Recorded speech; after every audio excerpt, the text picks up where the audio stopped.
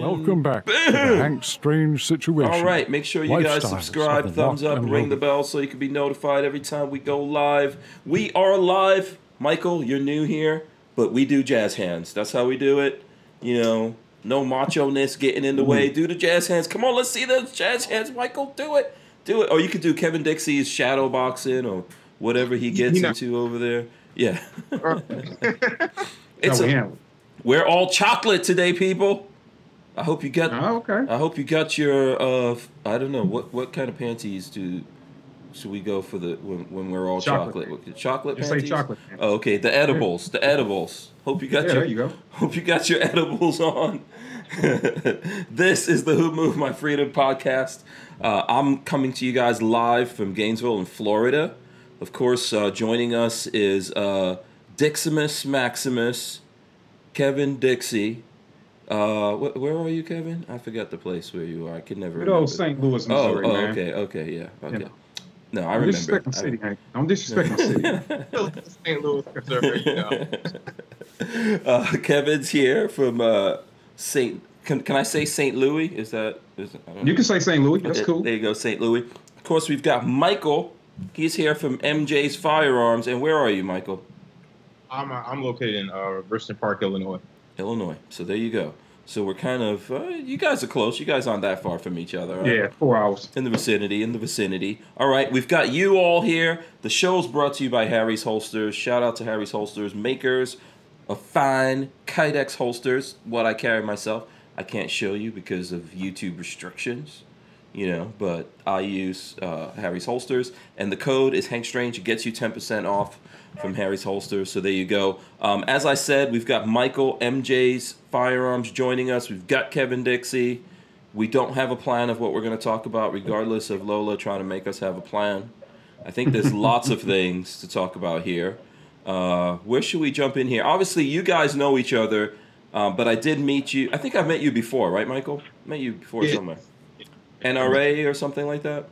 SHOT Show some years back. Oh, okay, SHOT Show. All right, cool. So we bumped into each other again at SHOT Show at Kevin's soiree in his penthouse apartment in the sky, like the Jeffersons or something like that. At this past SHOT Show. So we're going to introduce you guys to Mychael. Where should we start, Mychael? I'm gonna start it off with you because once we get Kevin Dixie rolling here, it's like a freight train, St. Louis freight train. We won't be able to stop him. Tell us who you are, how you got into this whole gun world. Where are you coming from? Let the people know. Well, my name is Mychael Waller, like you guys know. I'm from Illinois, Chicago, Illinois. I got into the business in 2014. I started working for a gun company called Civilian Force Arms. Okay. Out of Yorkville, Illinois. I was their armor there. Mm-hmm. I was their armor / gunsmith, whatever you want to call it, and that's what I was doing. I was doing that for about 4.5 years. Went to SHOT Show, kicked around you guys. That's where I met you, probably in 2000. I think it was 2014. Okay. They went out of business in early 2018, and I actually at that moment that's when I started my own business. I obtained my FFL license when I was 24 years old. Okay. And then some buzz came around. They were telling me they found out that I was actually the youngest. The ATF actually told me I was the youngest African American federal firearms license gun dealer in the country, and the first under the age of 25 in the state of Illinois. Okay. Did that make them do some extra background checks on you? You can tell me. I won't tell anyone. They have everybody's information. Of course, we got to submit fingerprints, photo ID, date of birth, stuff. So they have all that information. Oh, okay. The guy was pretty nice. He was a minority too. He was a Mexican guy who ATF agent I had to interview with. He just was like, man, they actually told me, that you were the first one at age 25 and you're youngest in the country right now. I was like, what? Like, you got to roll with it. I'm like, all right. Yeah. Yeah, you got to put that on the business card or something like that. I barely even talk about that. KD make me, he make me say it more than I like to say it. Right. Yeah, and I met Kate. I'm looking like that. I met my buddy KD at at Ingram last year, Okay. and man, we just hit it. Yeah, he invited me out to his training, this NOC training learning industry event. Okay. That was in 2019. It was great. Had a fabulous spot to go this year. Definitely. I mean, it was wonderful. Also, after how kind of me and Katie kind of grew a stronger connection, because right after the training, I was headed back to Chicago, and I ended up getting into a self-defense shooting that I survived. Me and my son and I. Mm-hmm. And I thank Katie almost every single day. Like, for me, him even invited me because I was actually one of my first like actual training like outside of the state type of thing. Okay. So you started your own gun store, right? Basically. Yeah. Okay, but at that point you weren't doing a lot of training or anything like that. You were just doing like gunsmithing stuff. So I was very familiar with just firearms just in my hands, but I was not actually trained with shooting firearms. Oh, okay. All right. Kevin, do you want to jump right into this incident that happened? I know I heard about it from you guys at SHOT Show. So first of all, what was the class that you gave? Is this the usual class that you travel around the country doing, or? So no, this was the event that Mike came to was the NOC Train and Learn event, which is the industry event for everybody, small, big, writers, media, whatever. It's not excluded to just one class of people. But Mike came down, and part of that training was training with other trainers. So Mike got to spend some time not only with myself, but he got to spend some time with Ken Scott, Perfectus Group, and Dustin Plouffe with Team Springfield Armory. Mm-hmm. And all the training that was drilled in that day, and it's an important part of what we do. We are learning the business aspect about what we do and how to be better at our crafts. But there's also, out of the side of the classroom, there's the training function. And that was fresh in his mind. And unfortunately, he hadn't even changed clothes yet from leaving a training event. And somebody decided to try to deprive him and his son of their life and their liberty. And he did what any responsible citizen should do in that situation, resorted back to his lowest level of training, and he won the fight. Okay. So I think the big thing from that is, and Mike says it himself, and I'm humbled that he thanks me, but the real thanks goes to him because he is unfortunately, we're not bragging about this, but unfortunately he is the poster boy for what a good American looks like when they are forced, when their back is against the wall, mm-hmm. and you force them to defend themselves, which is something we never want to do. And when you toss in his 5-year-old little prince, it just makes it all that worse, right? Mm-hmm. So, but yeah, the Train and Learn event is when he first came and got any type of official training, and less than 24 hours later had to use that training and save not only his life, but his son's life, and he just got a newborn child. Wow. So all those things is why we tell people that training is important. I'm just glad I can be a part of his story in a way that keeps him alive to raise his family. Okay, all right, very cool. I'm going to jump deeper into this. I just want to take this opportunity to remind everyone, smash those thumbs ups, all the folks that we have coming in here now. If you can, share this. Like I've said before, we don't have use of our Facebook to share it and stuff like that, so we appreciate you guys doing that. Let me give some quick shout-outs. I see Kevin the Tack Daddy's out there. Shout out to Tack Daddy. I think I saw him at your event as well. He's bigging you up out there. I see Harry's Holster as well. Let me see. Let's see if there's any other people. I know we had American Gun Chick in here earlier, so I'm not sure if she's in there. But shout out to everyone in the chat. I know there's lots more people than that in the chat here. We're going to probably just deep dive into this conversation. But like I said, as you guys are coming in, if you could smash those thumbs ups, I appreciate it. If you hate us, smash the thumbs downs. That's fine. It all works pretty much the same way to the algorithm, so it really, really doesn't bother me. Okay, so Mychael, do you want to tell us how this whole thing unfolded, or is this something you'd rather not deep dive into here? I don't mind. The case is closed at this moment. Okay. I'll just start from again. After, like Kevin Dixie said, after the event, not even 24 hours, I was still in training clothes pretty much. Mm-hmm. I was coming back from St. Louis, of course. I got to Chicago, dropped some of my firearms off at my house in Richmond Park, Illinois. Mm-hmm. Hit it. At that moment, I was headed downtown Chicago, where my girlfriend, she's a registered nurse at a hospital down there, so she stays in the medical district. Mm-hmm. Her house to see her. I had my son in the car. Had my buddy Devin who's also he does podcasts and things like that. He's in the firearm industry. He was with me in the car.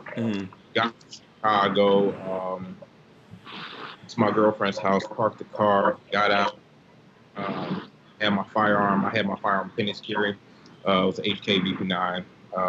Don't really like it. It was HK, but I had to say it. Okay, is that for Kevin Dixie? Yeah, I got okay, all right, fine. Yeah. Had it finish carry. Walking in the alley, I had a bunch of lint in my pocket. I walk up to in Chicago, for people who don't know, everything's pretty close. The rooms and everything, the alleys, everything are very, very close together. Walking in the alley, emptying some trash out of my pocket. I'm holding my son's hand. Also, I hear a gentleman yelling on the phone as I'm emptying the garbage out. And the garbage can by the fence. We kind of lock eyes, and he sees me, and I guess he assumed that I was a gang member. Even with seeing my son right there, I guess he still assumed that I was, still a gang member. He starts yelling racial slurs to me, throwing up gang signs, just being disrespectful, cursing my son out. He pulls out the firearm. When he pulls out his firearm, at that moment, I actually grabbed and shielded my son and put him kind of like behind the house. It was very close. Put him behind the house, somewhat cover. I pull my firearm out. As I pull my firearm out, he starts walking closer towards me and fires rounds. Wow. As he fires rounds, I actually return fire, shoot him, stop him, and unfortunately, even though what he did was terrible. We as responsible gun owners, we don't actually really want to take someone's life. That's not really what we really, really want to do. Unfortunately, he did lose his life to the head. After he went down, I'm kind of like scanned my area, make sure there was no other threats and things like that. Walked up to him, see him there bleeding. Immediately called for an ambulance and called for the police to get there as soon as possible. I'm on the phone with them describing, myself, what I'm wearing, my name, let them know, hey, I'm so describe myself again. Kind of in a state of shock because I've never been into like an actual shooting where it was I never had. It seemed like this all happened really, really, really fast. It does. It happened really, really fast. I went into what you call like a tunnel vision. It seemed like a long time, to be honest with you. It really did seem like it was forever. I mean, it was definitely something that changed my life forever. Yeah, still can remember a lot of things. Like I don't really remember seeing my sights and things like that. I don't even think I've seen them really. I've seen them in my sights for like a very short period of time. I heard like maybe 1 or 2 gunshots, and then my mind just was in complete tunnel vision. Yeah. So did you have like one of the things I know I've gotten with lately is USCCA? Because I mean I've really known about it for a while. I just never did it, and then as time goes on, I keep thinking, you know what? If something really happens here, this could get really expensive legally. Did you have something like that? Did you not have that? Did you have to even defend yourself like that in court, legally, all that kind of stuff? Well, considering everything that happened, it's kind of when you're in that type of situation, even police officers, as bad as they try to bash them, they have common sense. They can see they recovered a firearm. There was shells, all around his body and things. Pretty clear-cut case. Okay. It was, it wasn't really where I needed a lot. I did have.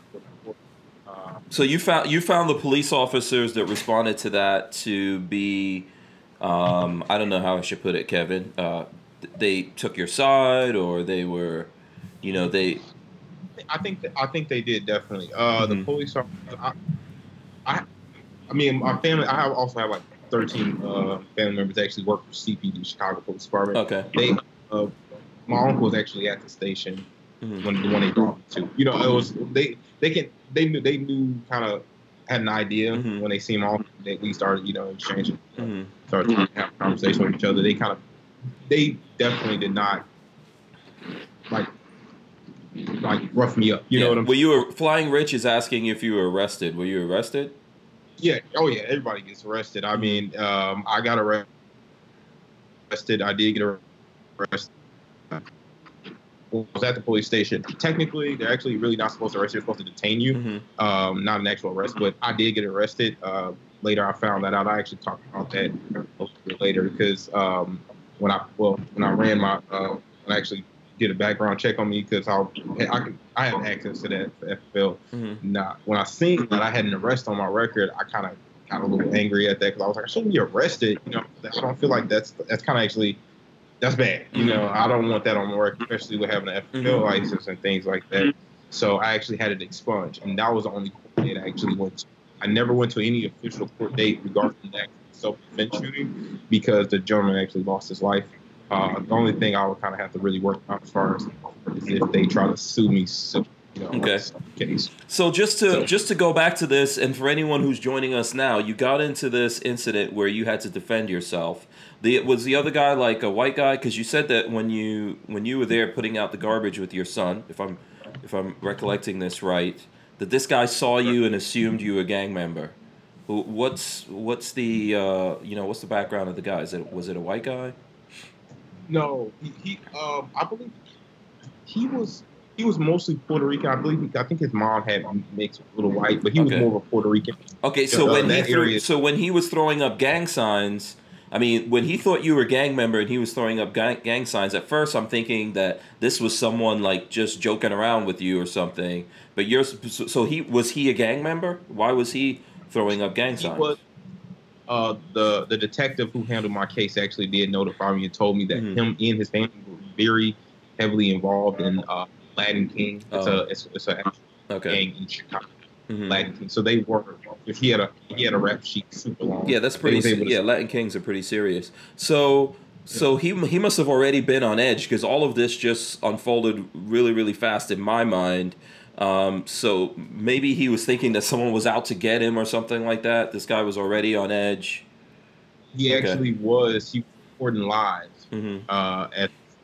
He was actually recording either on like some type of social media. Wow. Threatening and when they covered his phone, they were actually they seen all that all the videos and stuff like that. Detectives, actually undercover police officers, actually following some of his accounts. Oh, so this incident went down live over social media?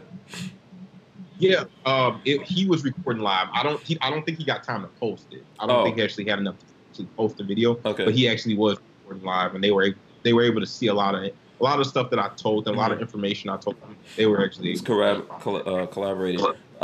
Kevin, what do you think about all this? How did you find out that this happened so soon after your class? Mike called me, and you know we talked behind the scenes for a while, and he knew enough about me. So for those that only see me on social media and don't talk to me, really don't understand what I do. So it could be misconstrued as one way or another. But Mike knows what I do. He knows more about my background, so he knew to call me. And I did exactly, and I'll keep those conversations private. But I did my best, and I wasn't the only person. He has a great team and some great resources around him. I just played my part to make sure that he was okay. You know, that's the number one thing, to make sure he's okay. To make sure that he wasn't used for the wrong type of glorification of the incident. And also with that, making sure, you know, first thing I asked after him is, how's your son? Like, what does he remember and things like that. And then from there, just kind of guide him through what the interview process is going to look like. You know, be careful of different outlets, what they're going to try to yank out of you, the key buzzwords, how they're going to try to spin you, helping them avoid that just from my personal experience. And I think it played out well. But outside of him and his immediate situation, which is what I was most concerned about, and giving him the advice from the life experiences I've had and, you know, being a part of the system as I was, it was the importance of what we take for granted, which is the ability to have your arms and then the skill set to deploy them if you need it. And so after him and everything surrounding him, that's the thing that hit me immediately. You know, 2019 was a very interesting year for me. I had 4 people that had trained with me that had to use the firearms in 1 year. Mm-hmm. And 2 of those resulted in fatalities, and 2 of them resulted in serious injuries. Mm-hmm. None of them resulted in convictions. Mm-hmm. So it's and that's a reflection. Like, if anyone thinks that's crazy, it's really, to me, this is a reflection of just how much training Kevin Dixie is actually doing. You know, you're talking about, like, you know, the celebrity of what, like, folks like myself, right? I'm always making videos, shooting guns, doing a lot of the cool stuff, but you're out there actually helping people, training people, advising people. You're doing God's work out there, which I think you realize that. Well, no, I appreciate it, man. It's humble. I just try to do what I can. Everything is, unfortunately, I don't think I can speak for everybody when I say this, no matter what you do in life, everything's not for social media, right?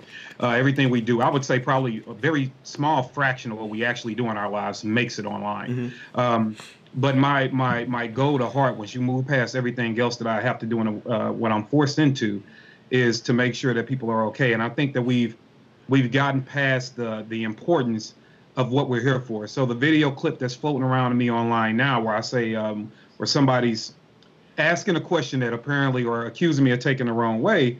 And when I sat on the stage and said, hey, you know what, next time somebody threatens you, or talking about they're going to not threaten you, talking about they're going to kill you, shoot them in the effing face. And then everybody, you know, wanted to mistake that and say, oh my God, you're aggressive. What are we doing this for? Yeah, okay, hold on 1 second. Let me just rewind a little bit here. Are you talking about when we did that panel? Is that a clip from when we did the panel? Yeah, the Maj panel, the Maj's panel with SHOT Show. Really? So that's become a thing? Yeah, that's become a thing. So, I mean, you were in the room, right? Yeah, you were sitting on the panel. Yeah, I was there. So, I wasn't aware that was a thing. Actually, that's been moving around because it's just, you know how sound bites go. You know how you get a sound bite and a clip and you roll with it. But, you know, actually, a few seconds before I said that, you were giving your input to it. And it was during when the LGBT TQ organization, Piper Smith, was expressing some concerns. Right, and, you know, I know that she says that that wasn't the question, but anytime you were tying in the fact that somebody threatened you, they're going to be a SHOT Show, and they threaten you so much that you had to hire executive protection that's sitting in the room with you that you spent thousands of dollars on for that week. I know how much EP work costs. I should charge for it. I ain't cheap. So if you are to that point, when I sit on stage and say, I'm tired of the questions, because if it's gotten that bad, we are past all the PR stuff. We are past, as 2A community, we are to be polite. We are past all that. At this point, it's why I named the company No Other Choice. You've literally given me no other choice and put my back against the wall, where either I get to go home or people get to come to my funeral. And guess what? I want everybody to make it home. So even that clip of shoot them in the face is like, oh my God, you guys are so aggressive. I am a trainer at the end of the day. Believe it or not, my job is to make sure you make it home, and then I use my experience to make sure you don't go to prison. So that's what I care about, and that's what I'm gonna do. So I'm just thankful that Mike, and I didn't talk about it until he talked about it, because I didn't want people to confuse it with, oh my God, now you're gonna try to use that incident as a way to like gain popularity. Now I got dozens of students that are alive today because of my training. I mean, that's the reason why we do it, and that's the reason why the Second Amendment. I mean, let's boil it down to what it is. Ultimately, when it's your life versus another person's life, there's no one there. There's no other authority there to adjudicate it except you and God. If that's what you believe in. I mean, you know, that's different for everyone, but it's up to you to save yourself. You know, I remember that, like, growing up in New York City. I grew up in New York in the 80s, which was pretty rough. And my dad always used to tell me, like, every day, he was like, just come home. You know, I don't want you to come back here in a box. You know, and I mean, it was really that kind of a situation. And it seems like what happened to Mike here was exactly that. Not even something that he even expected.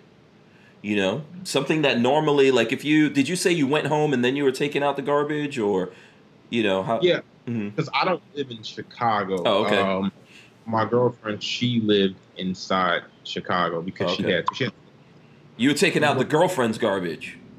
No, I was actually taking out my garbage. I literally was just coming in from town. Oh, okay. From visiting her. Okay. In on the road, stopping at gas. I was just saying, because that would be a good reason for me to never take out the garbage ever again. No, she doesn't live there anymore. Okay. I immediately got out of there. The reason why I was actually there because my girlfriend's kind of green. She doesn't know that the area is actually bad. Okay. She's just like, let's just stay here, you know. Yeah. I was like, I didn't want her staying there by herself, so I would stay there the day she worked, and on the day she didn't work, she'd come back home with me. Okay. Let me ask. I'm sorry. Let me ask the question that Kevin asked, and then I'll get into some other stuff because I think there's people asking some questions here. I don't want to linger on this if it makes you uncomfortable. It's not like I get how all of this works.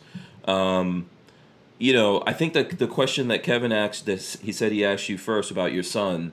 That's really poignant. How is your son dealing with? I mean, I don't know how he was dealing with it then, but how was he dealing with it then? How's he dealing with that now?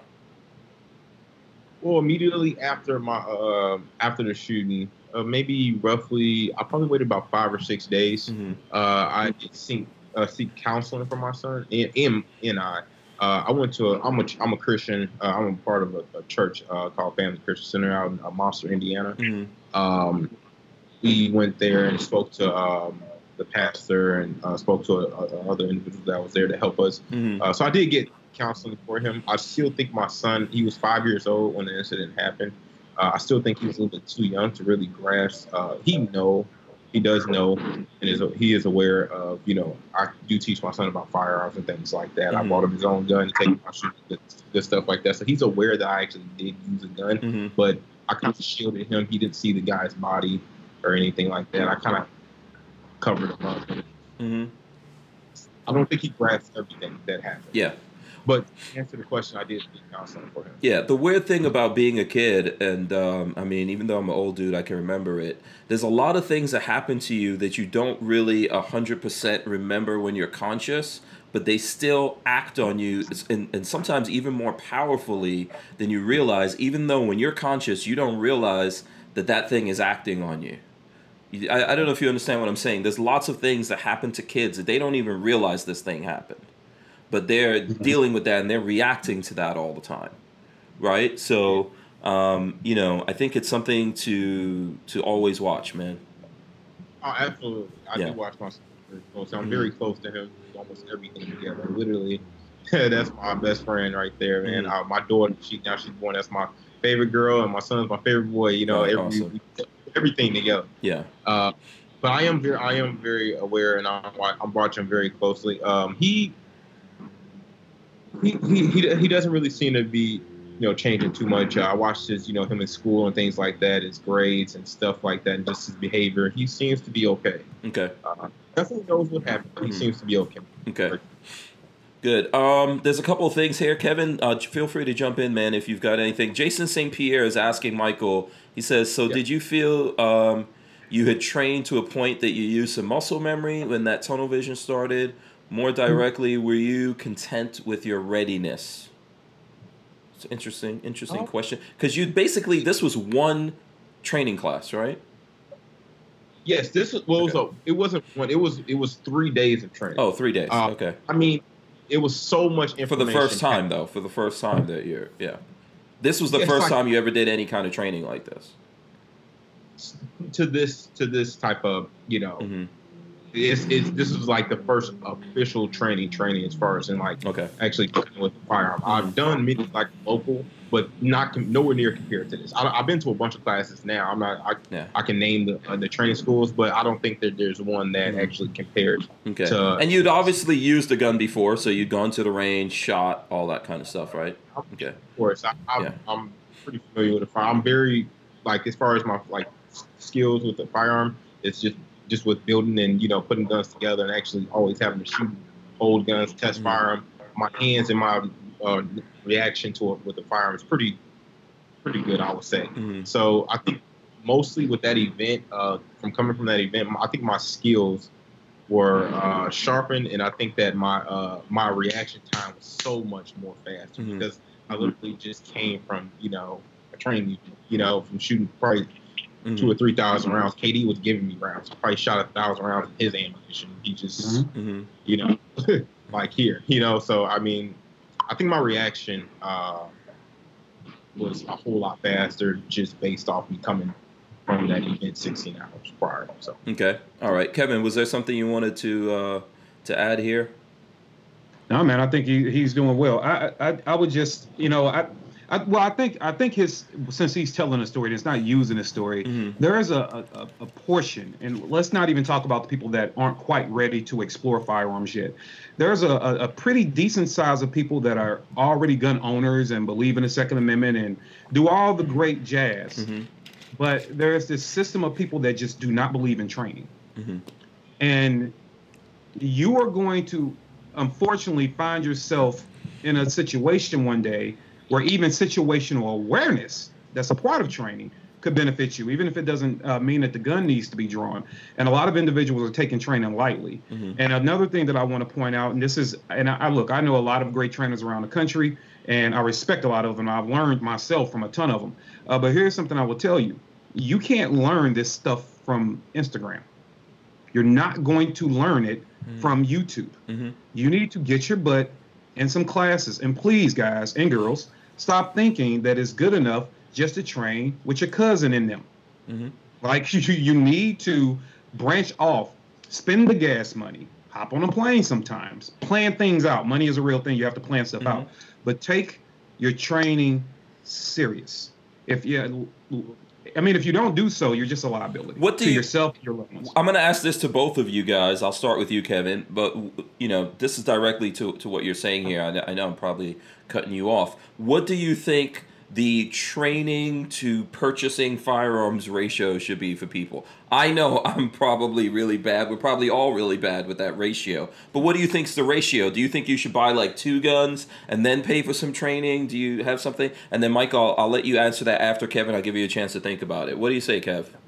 I hate telling people what they should do, but I would say, as far as like how often, but I would say this: if you own a gun, one handgun especially, because it's what you can carry around with you most of the time. If you own a handgun, and outside of a basic like entry level, like maybe concealed weapons course in your local area, you have not been in any training, you should be going to a training class before you buy your second gun. Period. Okay. And then if you get a pistol and a rifle, before you buy a second rifle, you should be in a training class with that rifle. So handgun, before you buy another firearm, training. You buy a rifle, you should go train before you buy a second rifle, and I'll say the same thing about a shotgun. Okay. Buy a gun, take training. Good answer. I know I violated that, but good answer, though. What do you think about that, Mychael? That's what I do. I sell guns, and when I sell a gun to an individual, male, female, doesn't matter. Age, race, I feel like everyone, even before buying a firearm, KD had probably 40 guns of in his personal. I don't know how he stuck all his guns in his truck, but he probably had about 40 guns of his own that here, shoot it. Please shoot this gun. Here goes some ammo. You actually don't even need to own a firearm to go take training. A lot of training schools actually rent firearms. Yeah, it's probably something you should think about doing first before you buy it. Like actually go shoot some different things. Depends on the person. Like I would pretty much agree with what Katie said. Each firearm you get, not really each, but like if you get one your handgun, you should go get training immediately. Yeah. Go buy yourself 2,000 rounds. Go take a training course, even if it's local, whatever you can afford. Go training class. Yeah. So I think it's a good rule of thumb, and I know that lots of people violate it, me included, and violate it constantly. But I think that is a good rule of thumb to at least make guilt work on you. Like, people think there's no power behind guilt. I think there's power behind guilt. If you find yourself violating that over and over again, some kind of guilt should pull you down and go, you know what? Might want to do some training. I might want to go and have, like Kevin is saying, it has to be an external source, not just you and your buddies thinking, oh, what you're doing is cool. Oh, you really good. Right. And even when you have friends that might be great trainers, they're still going to treat you different if you're just at the range hanging out versus if you were actually in one of their training classes. An example, I'm good buddies with Ken Scott. Let's take him for an example. Phenomenal trainer, right? Well, if I'm standing somewhere with Ken and we're on a range, well, yeah, that's a buddy of mine. We're kind of bouncing ideas off of each other, and we're probably both getting better in that situation. But if I really want to take, like, oh, you know what? No, I need you to really look at me. I'm not just going to stand there with him and kick it at the range. like I've done before. I got in one of his classes, right? And I tell everybody to do that. So often we get this rebuttal. People that get this title of trainer all of a sudden think they can stop training. So you get all these local NRA instructors and are like, oh, I'm an instructor. And I'm like, no, you're a liability. 1. 2, even if you do have a local great source, and let's say you've taken 4 classes with this great local source, eventually you're going to get to a point to where there's really only so much more they can teach you. And there's a whole different plateau you can get out to if you just branch 4 hours outside of your home, right? And just try different people. Look for different instructors coming to your town.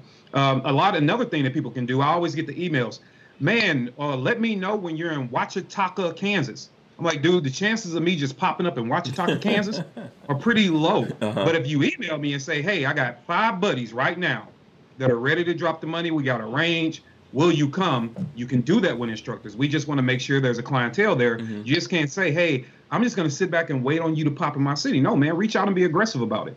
And just get at it, because I'm telling you, I do not want to constantly see my people being the ones that are victims. And when I say my people, I mean good, law-abiding citizens that have the means to protect themselves but refuse to learn how to use the tools.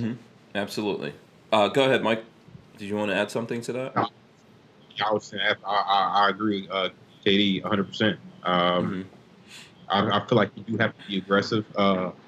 Even myself, a week before his event, a lot of people don't take it serious, man. A week before his event, I actually was, man, can I make this happen? I gotta go. I got other stuff I gotta do. Make it a priority.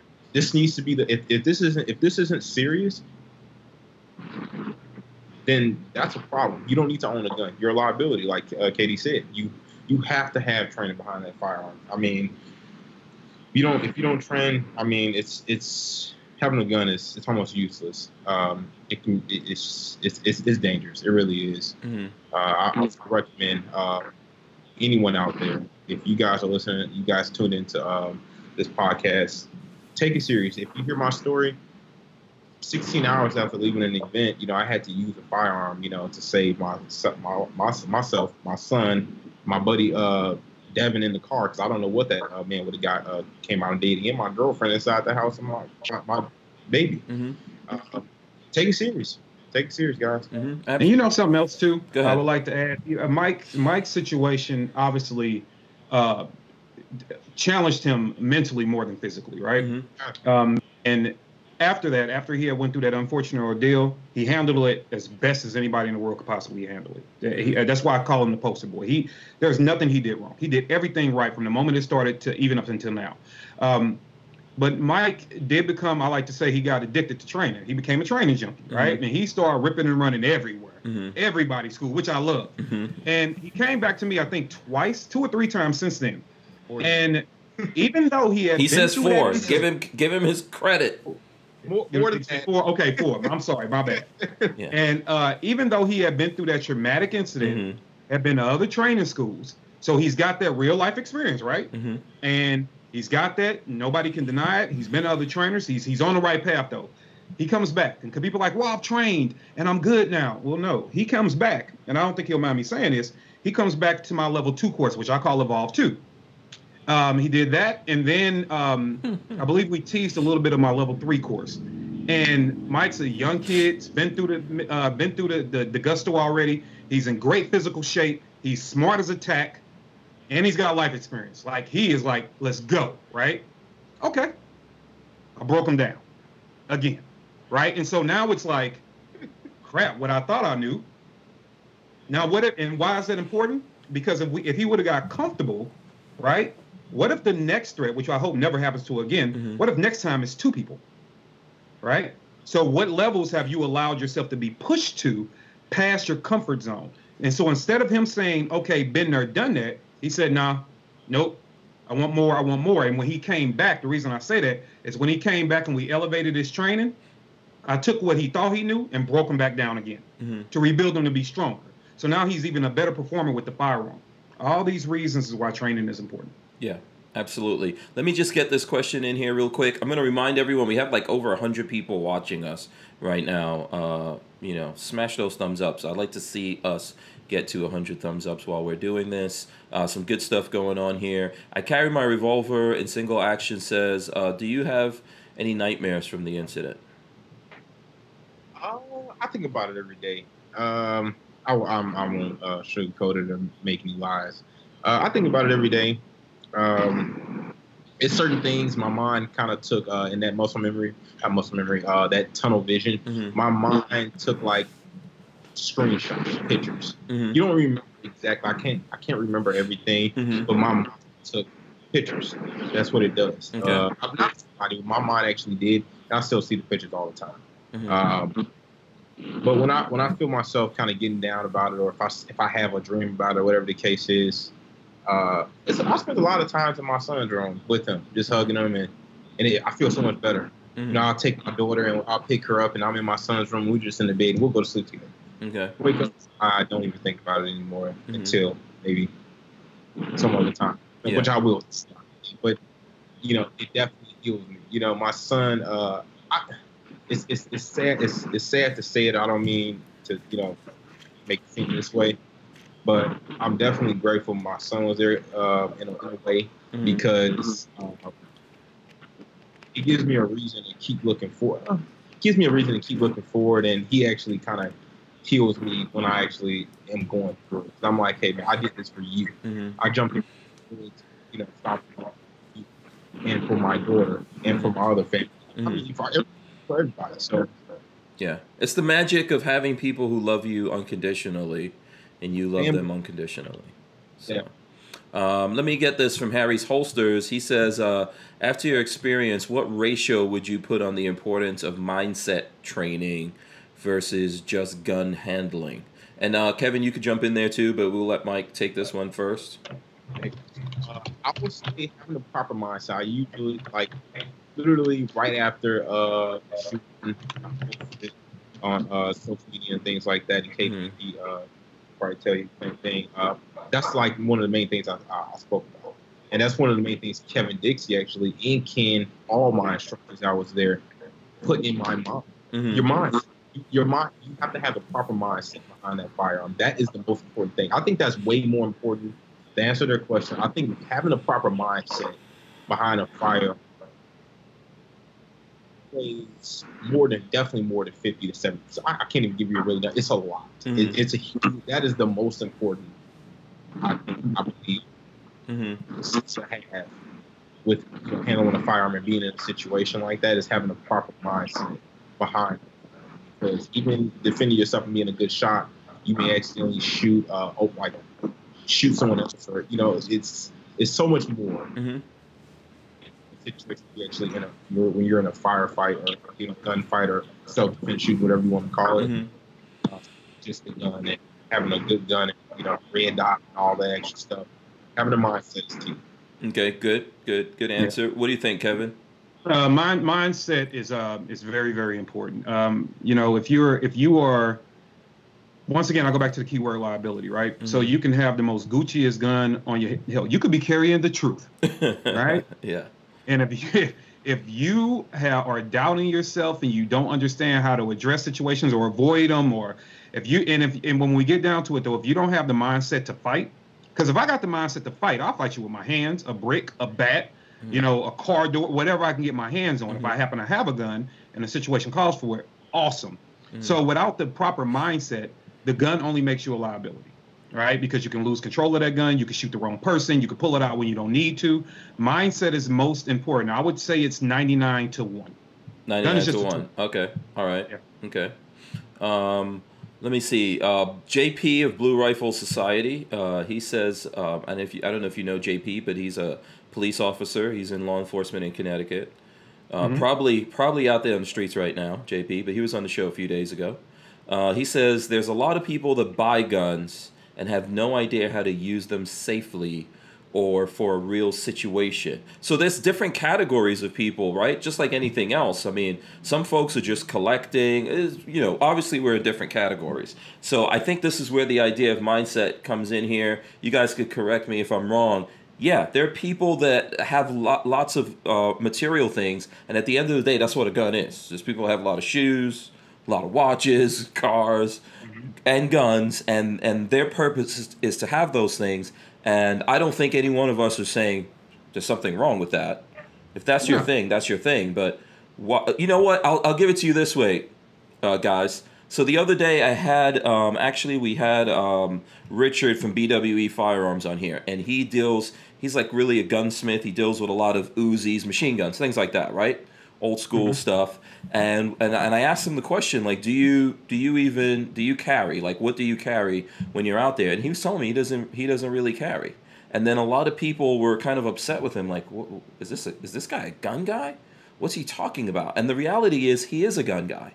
You know, and whether he carries or not, that doesn't take away from him being a gun guy. So this is the thing I'm trying to say to you. At the same time, you could be a guy, you have a gun, you carry all the time, and you don't train, but you have a completely different mindset from that person out there who thinks, hey, it's very important for me to actually be prepared for this fight that might come to me one day, like Kevin is saying. It's a survival thing. It starts and ends right here in your mind of whether or not you're going to survive, right? And a lot of things are going to happen to you so fast, like in this situation that we're talking about with Mychael, that you really don't have a lot of time to think about your reaction. You just react. So I think everyone's in different categories. It depends on what category you're in, where you see yourself. Maybe you stop and re-examine and you go, you know what, I've got this huge collection. I do carry a gun. I do care about defending myself, but it's more than like, do I appendix carry or do I do this? You know, there's so many things to this, and everyone's at different places. And just one last thing before I let you guys jump in here. I moved studios, right? And one of the young guys that came over here to connect my internet, he knows what I do. He carries. We were talking about it, and he was telling me how he appendix carries and everything. And I was like, "Do you have one in the chamber?" And he said, "No, I don't do that." And I kind of had this conversation we're having with him. I was like, "Listen, how much training do you like actually do? Because if you don't have the confidence to do that, it's an indicator that you need to maybe go do some training and stuff like that." Because I didn't try to come down on him because he didn't carry, right? Because that's like the typical gun guy thing. Oh, you know, that's some punk bullshit. You know, if the person doesn't have that mindset, you know, that confidence that he can have one in the chamber, we should address why that person doesn't have that, or they need to look in the mirror and address that. What do you guys think about that? Yeah, do you want to take this one first, or you want me to grab it? Well, are you talking in particular about just the like not carrying in the chamber, or just the overall thing with the guy not carrying a gun every day? Yeah, I mean, and the reason, yes, I know I'm kind of going around the world with that. What I'm trying to say here is we as gun guys, we fall into so many different categories. And I'm not trying to say there's something wrong with it. We just fall into different categories, and we're at different stages of progression. And sometimes when we're talking to each other, we need to try to help each other because maybe this person has not evaluated where they're at. Okay, got you. So I would say this. One thing I'm not a big fan of is making enemies out of friends. Right? So I'm not going to badger someone because they don't do a thing the way that I do it.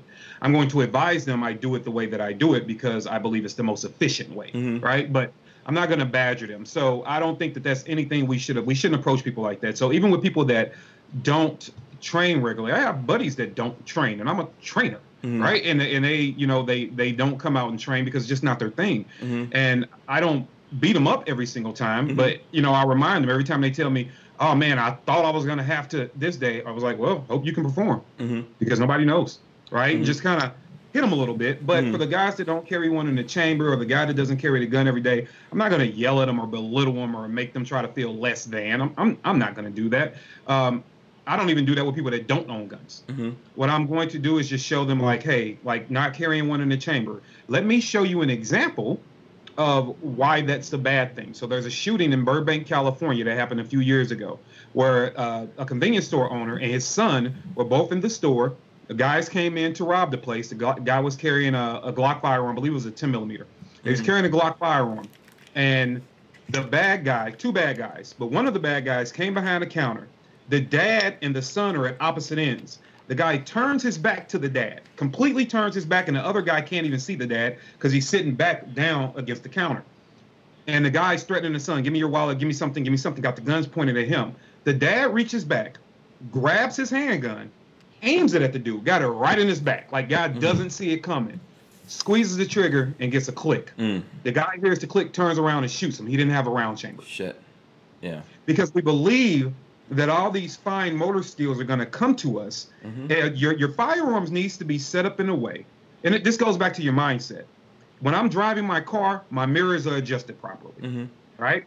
I don't even like knives, but if I carry a knife, I'm carrying it on the right side of my body for what I feel like I might need to do if I need that utility, even if it's just for cutting open a box, right? I carry it with the mindset of, if this thing needs to be deployed, how can it be deployed efficiently without with reducing the amount of error that can occur? So it goes back to the mindset. So if I have a firearm, then my thing is to make sure that that gun is in the ready condition the moment it comes out. Because one thing we can't have is telling people, hey, I'm not going to badger you about training, and I want you to carry your firearm in an inefficient manner. Like, you were really just setting somebody up. Now, if you decide that you're going to go spend 1,000 hours a year just on carrying without one in the chamber, okay, I might not have an argument for you, because you are building those skills up. You're probably going to be fast and really efficient. Yeah, doing that Israeli is what is it called? The Israeli reload. Yeah. But are you going to do that? Probably not. So carrying a gun, that's why I don't believe in external safeties. Just not my thing for a defensive firearm. It's just not my thing. People don't realize that once you get into, and I get it, the majority of people that are in the Second Amendment community, and this is a good thing, not a bad thing, the majority never have to pull their guns in self-defense. And that is a great thing, right? The problem is, if you have to, if you're one of the ones that's called up, you're going to think, okay, I'm going to be able to, mentally address the situation, scan the area, know my threat, and know that it's time for the gun to come out. I'm going to be able to do that in a quarter of a second. I'm going to be able to clear my garment, grab my firearm, present that shot with a clean, smooth press. Rack around. Drop a safety. Now I have, I don't know, maybe I'm a second and a half into it. And then I'm going to depress that trigger smoothly to the rear without jumping my front sight. So now I'm 2 seconds in, you've been shot 30 times. That is just the world we live in. You have a lot to do. Remember, as the good guys, there's a high chance that you are responding to a situation, which means you're already coming in at a disadvantage. Situational awareness, being prepared, can save you from that, but a lot of times you get caught off guard. So you're already at a disadvantage. It's a good chance of that. So now you have to worry about all these other fine things that you need to do when you get your firearm out. It's putting you in a situation where it's not feasible, or it's not going to be conducive for you to win. It's no different than carrying around a crappy holster. That's why we tell people, like, I don't try to get you to buy holsters because I'm rep by one brand or the other. I want you to buy a good Kydex or Boltron holster, or even some good quality leather stuff, don't get me wrong, because I want you to be able to grab and present that gun knowing that holster is going to stay clipped to your damn belt.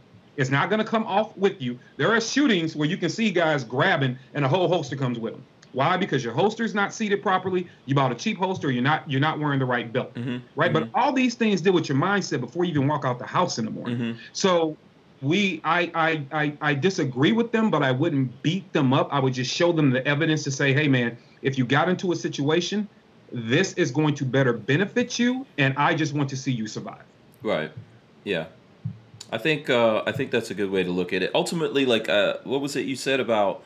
We're here to help people, right? You know, we're not here to berate people. It's kind of the conversation about going into a gun store. You know, Michael, you've got a gun store, right? You know, it's a nightmare sometimes for people getting into this, to go into stores, and it's all the way that it's the kind of attitude and everything that comes versus like, are you actually trying to help people? Yeah, I mean, I'm a home-based FFL, so I'm just online. So it's not like actual. Okay. But to answer the question as far as having a round in the chamber, I think it's necessary. I mean, it all goes to how you train. I know a buddy of mine who can pull a gun out and chamber around faster than probably I could pull a gun out and get a shot off. It's all about mindset and how you train. I do encourage people to carry one loaded, carry it around the chamber, because I did that day. I had a round loaded in the chamber. I did not have enough time, I felt like, to actually pull my slide back and get one in the chamber and then get a shot off because he already fired on me and had a gun out. So just to answer the question, I do recommend, and I will tell anyone who is even new to carrying a firearm, after you seek training, I do feel like you should, and you have the basic fundamental skills of firearm safety. I do feel like you can actually carry one in the chamber, and you should. Yeah. Because the gun is there to be ready at any given moment. Yeah, if you have that lack of confidence, look, I'll be honest with you guys. When I started doing this seriously, like I think at this point 7 years ago, in the beginning I didn't do that, and then I asked myself like, why am I not doing this? What is the reason here, right? And then if we I'm talking about me. I'm not trying to talk about anyone else. Me. No. When I examined me, why I wasn't doing it, it was based on my fear. What was my fear? That I was going to somehow hurt myself, right? So I had to examine, like, why do I feel like this? And now I have to deal with this until I get to a point where I don't have that fear anymore, right? That's the thing that we have to do. We need to, what I'm trying to say here, what I'm trying to do here with this conversation is not push people towards buying guns, not buying guns, training, not training. I'm just trying to help you have a conversation with yourself and be honest with yourself. When you're talking to that man in the mirror, you can lie to everyone else, but don't lie to yourself. Be honest to yourself, because if like it came down to with Mychael, it came down to him, his family. If that's really, really what's important with you, just be honest with yourself and examine why you're doing things. You don't have to go out there. I saw someone say that there's some trainers that make this look like magical or make it really complicated and all that kind of stuff. I'm not trying to push you in any of those directions. Do what you're comfortable with. Take one step at a time. If a lot of times I think when people are doing all of that, if you see there's trainers out there really making it look like this is something about special operators and tactics and things like that, there's some issues there. But and another thing too is what people have to be honest about is once you really once you really get out there and you really start considering the variables, what happens. And I'm not going to stick to this argument because I get it's just a debate. It's not an argument. It's just a debate and an exchange of information. But when you get to one-handed carry, to not having one in the chamber, what if you're down to one hand?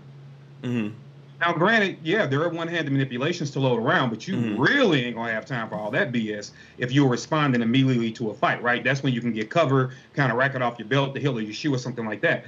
But if it's like Mike's situation, you don't have time to do all that, right? Yeah. So it's a lot of stuff to think about. But I would tell anybody this. However you carry your gun, that's what I want you to train at. And then doing training, if you notice deficiencies, you may or may not need to change things up and just do that accordingly. So that's what I always tell people. Everybody I don't carry appendix. A lot of my students do. So I had to go out and learn appendix carry before I can teach to what they are doing. So it's all about how you want to do it, what you want to do. But just make sure, like Hank said, you're honest with yourself. You're looking yourself in the mirror. You know if you haven't been to the range, you know if you haven't been to a carry class, and you know if you haven't trained with that gun. You can get online and lie to your friends. You can go to the barbershop and be dishonest, but guess what? You get into that smoke, the truth gonna come. It's gonna get real.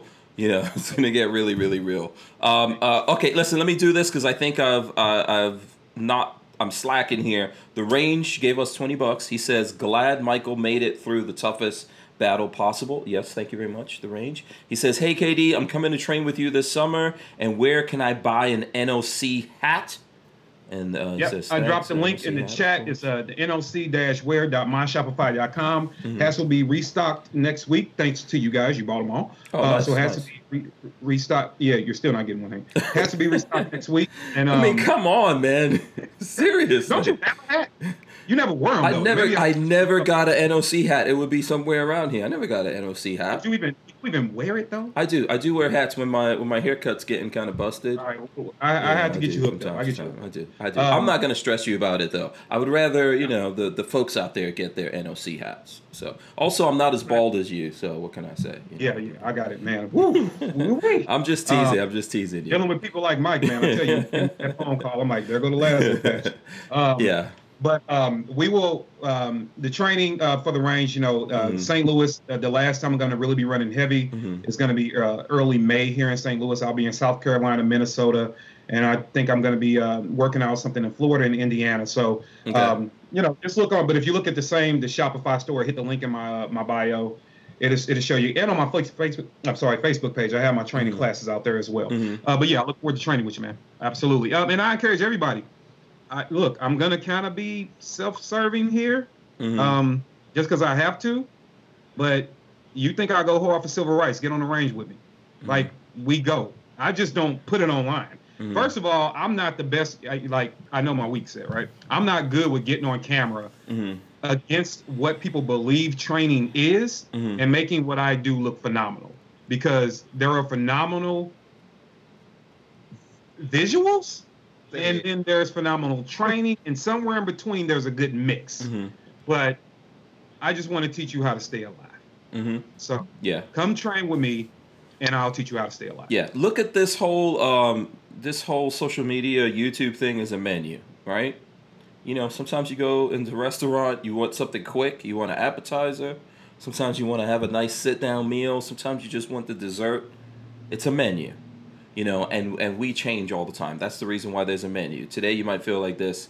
Tomorrow you feel like something else. So we're not trying to, like I said, I think this is a good opportunity to have this conversation here with Mychael. I'd love to have you back on in the future, but we may not have we may not touch on this again, obviously, right? We'll get into other things. So let me do this one last thing here, and then I'm actually going to switch over to some other stuff. So I'm going to take this question from Brian Quick.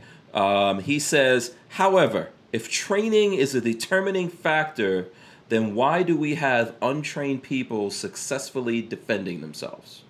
Because they got lucky. Yeah, luck is real. I mean, luck is a real thing. That's what I was thinking. That's the answer to that. Luck. Yeah. Luck is a real thing. Yeah. And sometimes too, sometimes bad guys present themselves in a situation and they give you an enormous amount of time in the self-defense realm to react. If you've got 5 or 6 seconds to react to somebody, that's a lot. That's an eternity, right? So I have been around enough of these situations to know that even in the good shoots, like the guys that are trained up, luck still, you can call it blessings, luck, God, whatever you want to call it, it plays a part in it. But yeah, you're going to have the outliers, and I'm not going to say, well, I really wish they would have lost that fight so we can prove to you that you can't win. Like, no. I'm glad they won, but also what's the skill level of your adversary too, right? What is your adversary trained to do? In Mike's situation, his adversary said, I got a gun and I'm going to start shooting at you. That's what I'm going to do. Yeah. I'm a known gang member. I probably didn't, this ain't my first time doing this, right? I'm coming at you. So if you take that untrained person, they probably would have lost that fight. Right. Yeah. If that guy had some training, you'd be in real trouble. Because if he actually popped off shots and missed you, he was just doing like what you see in movies or something. And that's a great thing to bring up, because I tell people all the time, what was that country that sniper just went crazy? Was it Thailand? I think it was Thailand, right? Was it Thailand? And then remember, we had here in the U.S., what was that, about 3 years ago, we had the cop in California go crazy. The black cop kind of looked like LL Cool J. Was running around killing all the police officers. He was a former cop. He pissed them off. Was that Dallas or was it? No, it was in California. It was a cop that actually did it in California. Yeah. Okay, I don't remember that. Yeah, someone will have to look that up and let us know about that. So it happens. It happens though. Yeah, it did happen. Yeah. So what happens when somebody with a skill set turns into the bad guy? Like, seriously, and I'm not trying to be funny. I'll just use me as an example. Take that untrained person, whoever he was addressing or using as an example. Take that untrained person. And imagine if tomorrow I woke up and said, you know what, I'm a bad guy now. You got a problem. You got a problem. You need to be prepared to lay me out and make it home. And sitting on your couch watching YouTube videos of training videos are not going to prepare you for me. Absolutely. Now, and let's just add this here. I'm not trying to counter what you're saying, because I think you're 100% right. In the situation of what happened in Thailand, where that guy, what did he kill? Like 27 people? He wounded like 50 people or something like that? I don't even know exactly how he did. I know he was like a sniper or something. I don't know, man. What I do know is this. If you put the odds of, let's say it was 25 people that were murdered and 50 people that's 75 people. If half of those people would have had guns, if a quarter of 10% of them would have had guns, even if they didn't have training, they would have been in a better position luck-wise, right, than those folks who had no access to them. So, and this is the reality. This is why ultimately we all here fight for the Second Amendment. We don't fight for everyone to be forced to train. Right? We're not talking about a forced situation here. We're talking about you're a man, you're responsible for yourself. A long time ago, my father taught me this thing. He told me, listen, you could divide people into two categories, okay? The accidental and the deliberate. And he told me you have to ask yourself who you want to be. That accidental person is always depending on luck. So when good things happen to them, it's luck. When bad things happen, it's bad luck. Okay? That deliberate person, that's the successful person. The person who goes out there and studies, learns, trains, is deliberate about whatever it is they're doing. I'm not even just talking about training. Anything you do in life, if you're a YouTuber, whatever it is you do in your life, right? If you're a sales guy, whatever. Would you rather be a lucky sales guy that just millionaires walk in there and buy everything you sell? Or would you rather train and practice to know who your customer is and how to better deliver to them and therefore sell them on things? You have to ask yourself if you want to be deliberate or lucky. Yeah, and another thing to consider too, training, although we're going to push it, and to your point, Hank, I don't care what you do in life. You can train, you still might fail, right? And the analogy I use with that is you can take Delta and SEALs and Recon, some of the best trained lethal warriors ever, right? I've trained with those dudes. Let me tell you, it's no joke. Those boys are the real deal. But yet they can go over to whatever Middle Eastern country, and some 15-year-old kid with an AK, he's probably only shot in the air with no training, except for whatever the local militia put him through, goes out there and kills one of them. Yeah. And it happens, right? I mean, what happened to, wasn't it Chris Kyle that got killed by, basically? Well, Chris Kyle got actually killed by a buddy. Yeah. And so all the training and whatever didn't prepare him for that. I mean, I'm not trying to, relitigate that thing. I'm just trying to say to you, there's, ultimately, this is the force of nature, the universe that we're dealing with here, right? So anybody can get got, is what we say, right? Yeah. Anybody can get got. If that was the case, a Navy SEAL would never be killed. SAS dude would never be killed. CIA agents would never be killed. These are some of the finest trained warriors on earth. Secret Service would never be killed. The people they protect, like presidents, would never be killed. So there's always going to be the fact that you could lose the fight, but did you prepare for it? You want to give yourself the best chance to survive it. Might you still lose? Yeah, man. Yeah, that could be, but make sure you're at least prepared. If I'm going to go out, you're going to know you were in a fight, right? I would much rather go out and knowing leading up until that, I've given it all I could give it. And if you just got me, you got me, but at least I was willing to stand up and be ready for you. Yeah, absolutely. Okay, I'm taking one more and then we're switching over. One more. American Freedom Outdoors says, what holster do you carry? Like I said, I use a Harry's holster most of the time. I use leather holsters depending on what gun it is. So that comes from Andrew's Custom Leather. Shameless plug right there. Kevin Dixie, what kind of holsters do you carry? I carry a multitude of brands because I like to see what's out there. But I have a couple of leather holsters from good quality companies. I like my products from Crossbreed. They make good stuff. Most of my tactical stuff, I am running. What I have down there, I got some high speed gear. I run a lot of their stuff. Comtac, I have a few other things. 77 Solutions out of St. Louis. All my custom rigs come from him. And man, I run several. I'm always dipping and pulling and picking at holsters because I want to make sure they're the best. So several of them. Okay. But always either good quality leather, or good Boltron or Kydex, and somebody that gives a damn about the quality of their product. Because I picked up holsters, Stealth Gear. I believe that was the name of the company. I bought it from a gun show like 7 years ago for a Glock 19. Never even put the damn thing on. One day I needed a double mag pouch, right? Couldn't find my double mag pouches. So I looked like, I bought this like from the gun show like 7 years ago. Double mag pouch, double stack, cool. Put it on my belt, walked out the house, got in my truck, got to my destination, got out my truck, my mags fell on the ground. Why? Because the damn magazine holster broke and snapped in half. Wow. All right, so make sure you guys are buying good quality stuff. Yeah, absolutely. What about you, Michael? Most of my stuff is I got a lot of NSR tactical holsters. That's kind of where I run on a lot of my range belts and things like that. T-Rex Arms. I run some of their stuff. I partnered with 77 Solutions. He makes great holsters. He made a few of mine too. I got a bunch from him too. And if anybody needs it, wants to get a pretty 15% off, you can use my discount code MJSF33. You can get 15% off. There go that 77 Solutions. There it is. Okay, nice. Oh man, shout out to what is that newspaper? What is that headline on? Well, this is just an example of what 77 can do. When I say custom rig, so this is a holster for the Truth. Oh, okay, for the Truth. Okay. And this one is the wrapping of Tulsa, Black Wall Street in Tulsa. This is the original newspaper that actually came out, and he wrapped the holster in the newspaper. Wow.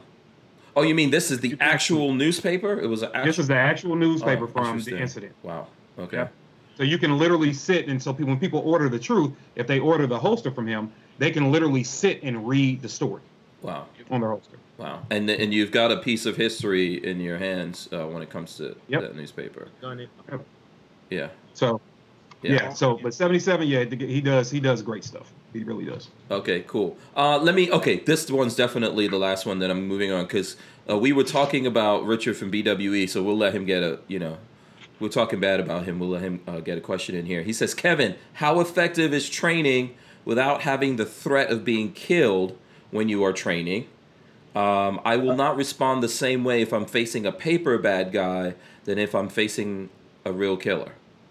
I answered them in the chat, and here's the thing. We've been talking about that, and I say we. I know and look, I'm a baby when it comes to the training world with only 20 years in it. There are guys, you know, you take your Clint Smiths and you take these legends, and that's a conversation that goes around a lot. Though the best we can do is whatever tricks I will tear your brain up in my training.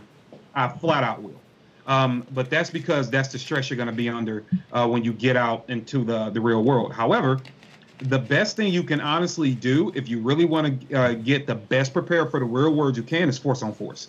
Like a good force on force training. I know Tactical Response offers one. A good force on force training class. Also, I'm trying to think of my buddy's name. Not his name, but his training company, IDQS. But I'll share that in the link down here too. But he actually runs a good one. You need to get some force on force. Todd Fossey. You need to get some force on force training because that's going to be the best thing when you're actually getting punched in the face. When I'll openly tell you guys. So I went out to DDI to do a TV show for Carbon TV a few years ago, and I'll never forget that experience. And it was force on force. It wasn't my first time in one of those classes, but it was my first time where they took me to a damn ghost town, right? With all these different setups, and our opponents were legit Marine Recon and UFC fighters. Those were our opponents. And they kicked my ass for 3 days, right? Like, I'm not lying. Now, I got to up on them a couple of times, right? But ultimately, I'm going against Marine Recon dudes, and it's like 4 of them, and then 3 professional UFC fighters, right? However, I do distinctly remember one particular part of the training is when we were running through this abandoned slaughterhouse. And I had to rescue the damsel in distress that was at the back of the slaughterhouse. And I come out, and I got this sim gun, this Glock 17 sim gun that did not work. But I come out. That's real training, man. That could actually happen. I know it's a Glock, but it could happen to a Glock. So I get ambushed. These guys are, kicking my ass. They're giving me the business, beat me up so bad that the organizer had to eventually say, okay, he's not going to stop fighting, so you're going to have to kill him, so just stop, right? Because they weren't like trying to hurt me, but at the same time, it was exhausting. So I finally get up and I'm steadily running through me. My blood is pumping. Then all of a sudden, okay, and there were some Daniel Defense guys there too because they provided the guns. All of a sudden, all right, in this big ass warehouse, I'm getting shot at. Didn't see that coming. So after I get attacked, now I got guys with AK-47s, of course, blanks, but out of nowhere, just shooting at me from behind, machinery in the whole 9 yards. So I drop a couple of them, keep running. My heart is doing this. I mean, it's doing that as fast as possible. I ran. I got my hoodie, so don't wear a hoodie if you ever run through a slaughterhouse, by the way. It's not a good thing.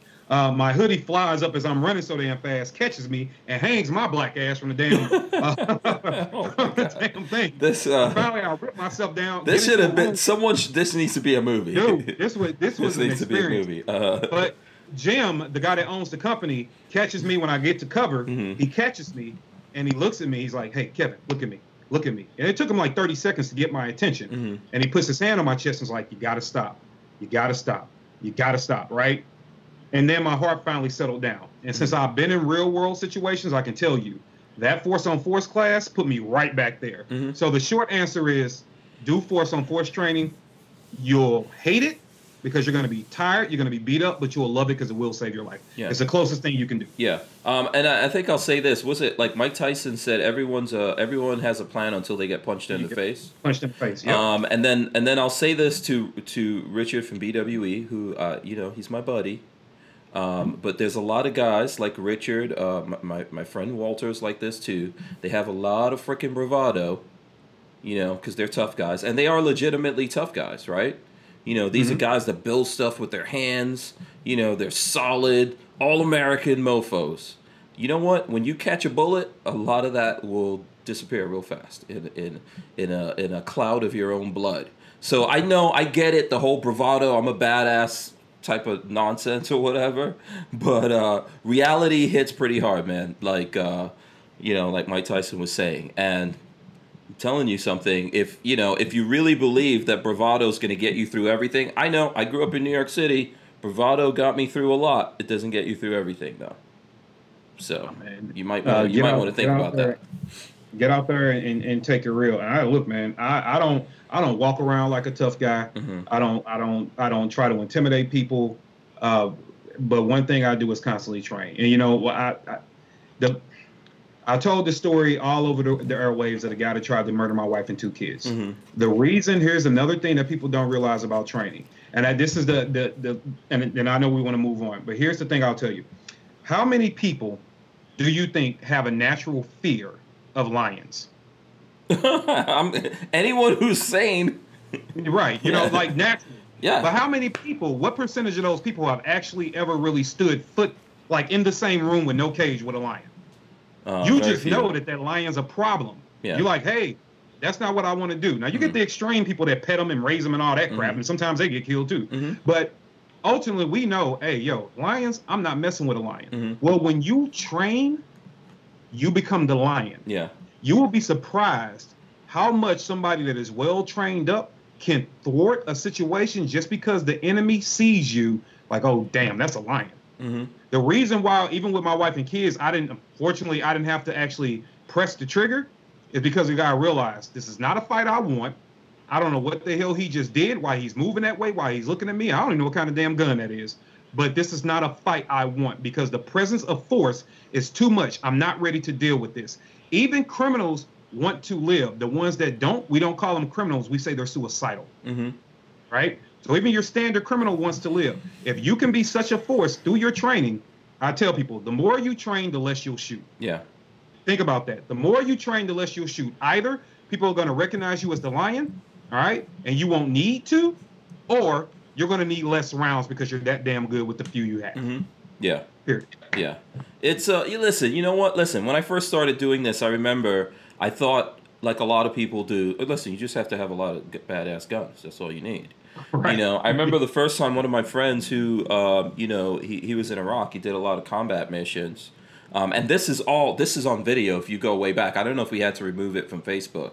But there's a video I did, like what we call mud torture test. And my friend made me put on like a vest with the steel plates in it just so he could laugh at me. Because I thought my heart was going to explode. I was like, dude, I would rather just take this thing off. So, and then he would do things like, that's my friend Yak Yaz. He would force me to go prone, all of that kind of stuff. And I was like, what is the deal? Why are we doing this? As time goes on, and I definitely don't do as much training as you say, Kevin. I'll be the first person to admit that. I'm not trying to say anything other than I could look at people. There's a lot of people around me who think they're badasses and all that kind of stuff, and they can't go prone. Here's the thing. Some shit really actually starts happening in the real world, and you don't know how to get down flat, If little things like that, that's just one element, one little thing. If you don't know how to do that, you are the same as those dudes we see in the movies or when we're looking at videos from Afghanistan or Iraq, someone with an AK and they're not even aiming and they're just popping off rounds, right? You're the same thing. all you have is bravado that you think is going to get you through stuff. You don't even know why you want to do those kinds of things. So we all need to do it. We all need to think about it and consider it. And you know, it's not trying to put a guilt trip on anyone. I think it's just the reality. So, and then so here's BWE. Here's his response. He says, "Hank, I've been shot twice. It doesn't hurt as much as people say." Okay, there's a lot of things, physicals and mentally, that hurt a lot more. Okay, well, so some people have been shot once and aren't here to talk about it. Yeah. So anyway, let's move on for this, right? Because there's some other stuff I want to talk about, and probably I think we got like a little bit over half an hour. So while I've got you guys here, have you guys been keeping up with this thing coming out of New York City with Mayor Bloomberg? In regards to stop and frisk, have you guys been keeping track of that? I got information on it. Okay, you got a little bit of information. What about you, Kevin? No, I haven't. I mean, I'm just loving everybody finally hearing the recording of his little recording, his secret recording. But about stock, no, educate me. What's up with him now? No. So I want to talk about this a little bit while I have you here, Kevin. Obviously, we got Mike here as well. From what you've heard, what do you think about this? Let me just, if folks out there haven't kept track with this, basically Bloomberg's out there. He's running for president, right? Unfortunately. Yeah, he's a Democrat this time. I think he ran New York City as a Republican. Let's just bear that in mind. But, you know, I think that was just a function of switching parties so that he could, you know, I think he found it easier to get into the Republican Party and become the mayor of New York City. He was actually the mayor 3 times. Because he actually had the laws changed in New York City to do all that kind of stuff. And I'm gonna tell you guys this honestly, right? So people on our side who are mad at Bloomberg because of this stop and frisk policy that he had, I personally believe it's unconstitutional. Not a fan of it. I grew up in New York City. I can tell you guys that every mayor of New York City in the last 30 years at least, if not more than that, believes in this same nonsense, okay, including Giuliani, right? So the same thing that we're hearing from Bloomberg, where he's basically saying, hey, you know what the problem is? It's the minorities.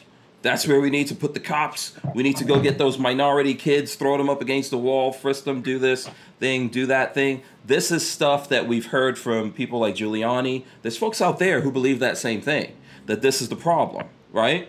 And in my personal opinion about this is it's very convenient. I think ultimately I'm going to say this. I think we're all racist.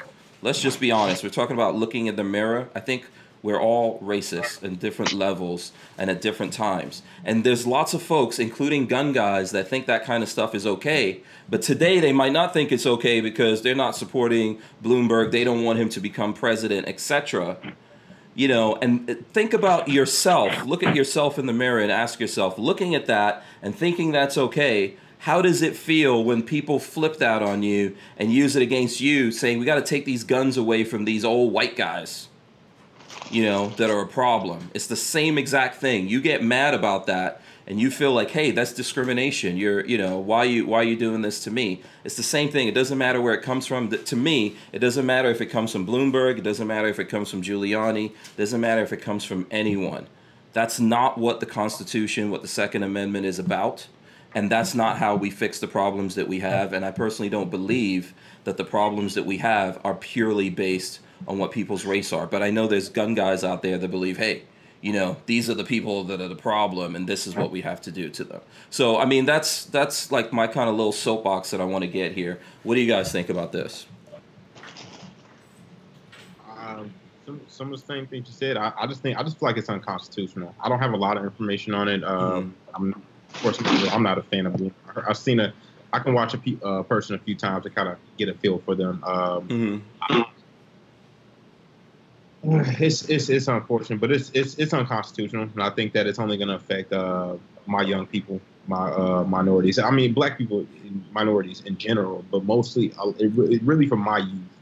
People are 25 and younger. It's really going to affect us, and it's really going to. It's not good. In New York City, I've been there, and I'm from Chicago, and it's a major city as well, and I know how walking down the street, maybe with a hoodie on, and I've been that guy. I'm from South Side of Chicago. I know how it is. I walk down in the street many a times and been stopped by cops, and just because of how I looked and my age and maybe having a hoodie on or something like that. So, and if they had the right to stop and frisk me because of that, I don't know how that would have ended up. And I think it's unsafe. And I think that like everyone thinks that everyone who is carrying in a city like that. Let's take New York City. It's basically you're supposed to have the right to defend yourself and be able to carry and all that, but they're a may issue, not a shall issue. So I think you have to be really well connected, very wealthy, or all those things in order to actually legally carry in New York City. And there's been lots of incidents of people, not just black people, of white people. I can't remember the exact name right now, but I remember back in the 80s, a famous incident with a white guy that these black guys approached him in the subway in New York. They really wanted to rob him. They were asking him the time. The deal is that someone asks you the time, you look at your watch, they hit you in the face, rob you or something like that.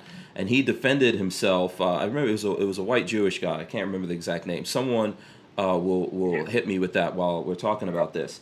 And he, according to New York, illegally had a firearm on him, and he defended himself. And I remember as a kid, I supported that guy, right? I didn't support the young black guys that were trying to rob him that he killed. And I'll tell you why. Because I could put myself in his shoes. That had happened to me in New York City, right? So as a young black guy living in New York City, I realized I needed to defend myself. And in order to do that in a place where they make it pretty much impossible for you to do that, where they take away your Second Amendment, you have to break the law in order to do it. So this whole idea of everyone who's out there in New York City, even if you're going to stop and frisk people just because of what they look like, because they look like this and they're armed doesn't make them a bad guy. Right? This could be someone trying to defend themselves and their family. Go ahead. Well, I know Bloomberg, I'm very familiar with the stop and frisk. And I know he recently has apologized, saying that it was a bad policy. All right. He kind of pulled the same thing that the Clintons did, saying that, it was a bad idea now looking back on things. But one thing I don't respect is you can't pull back the violation of human rights.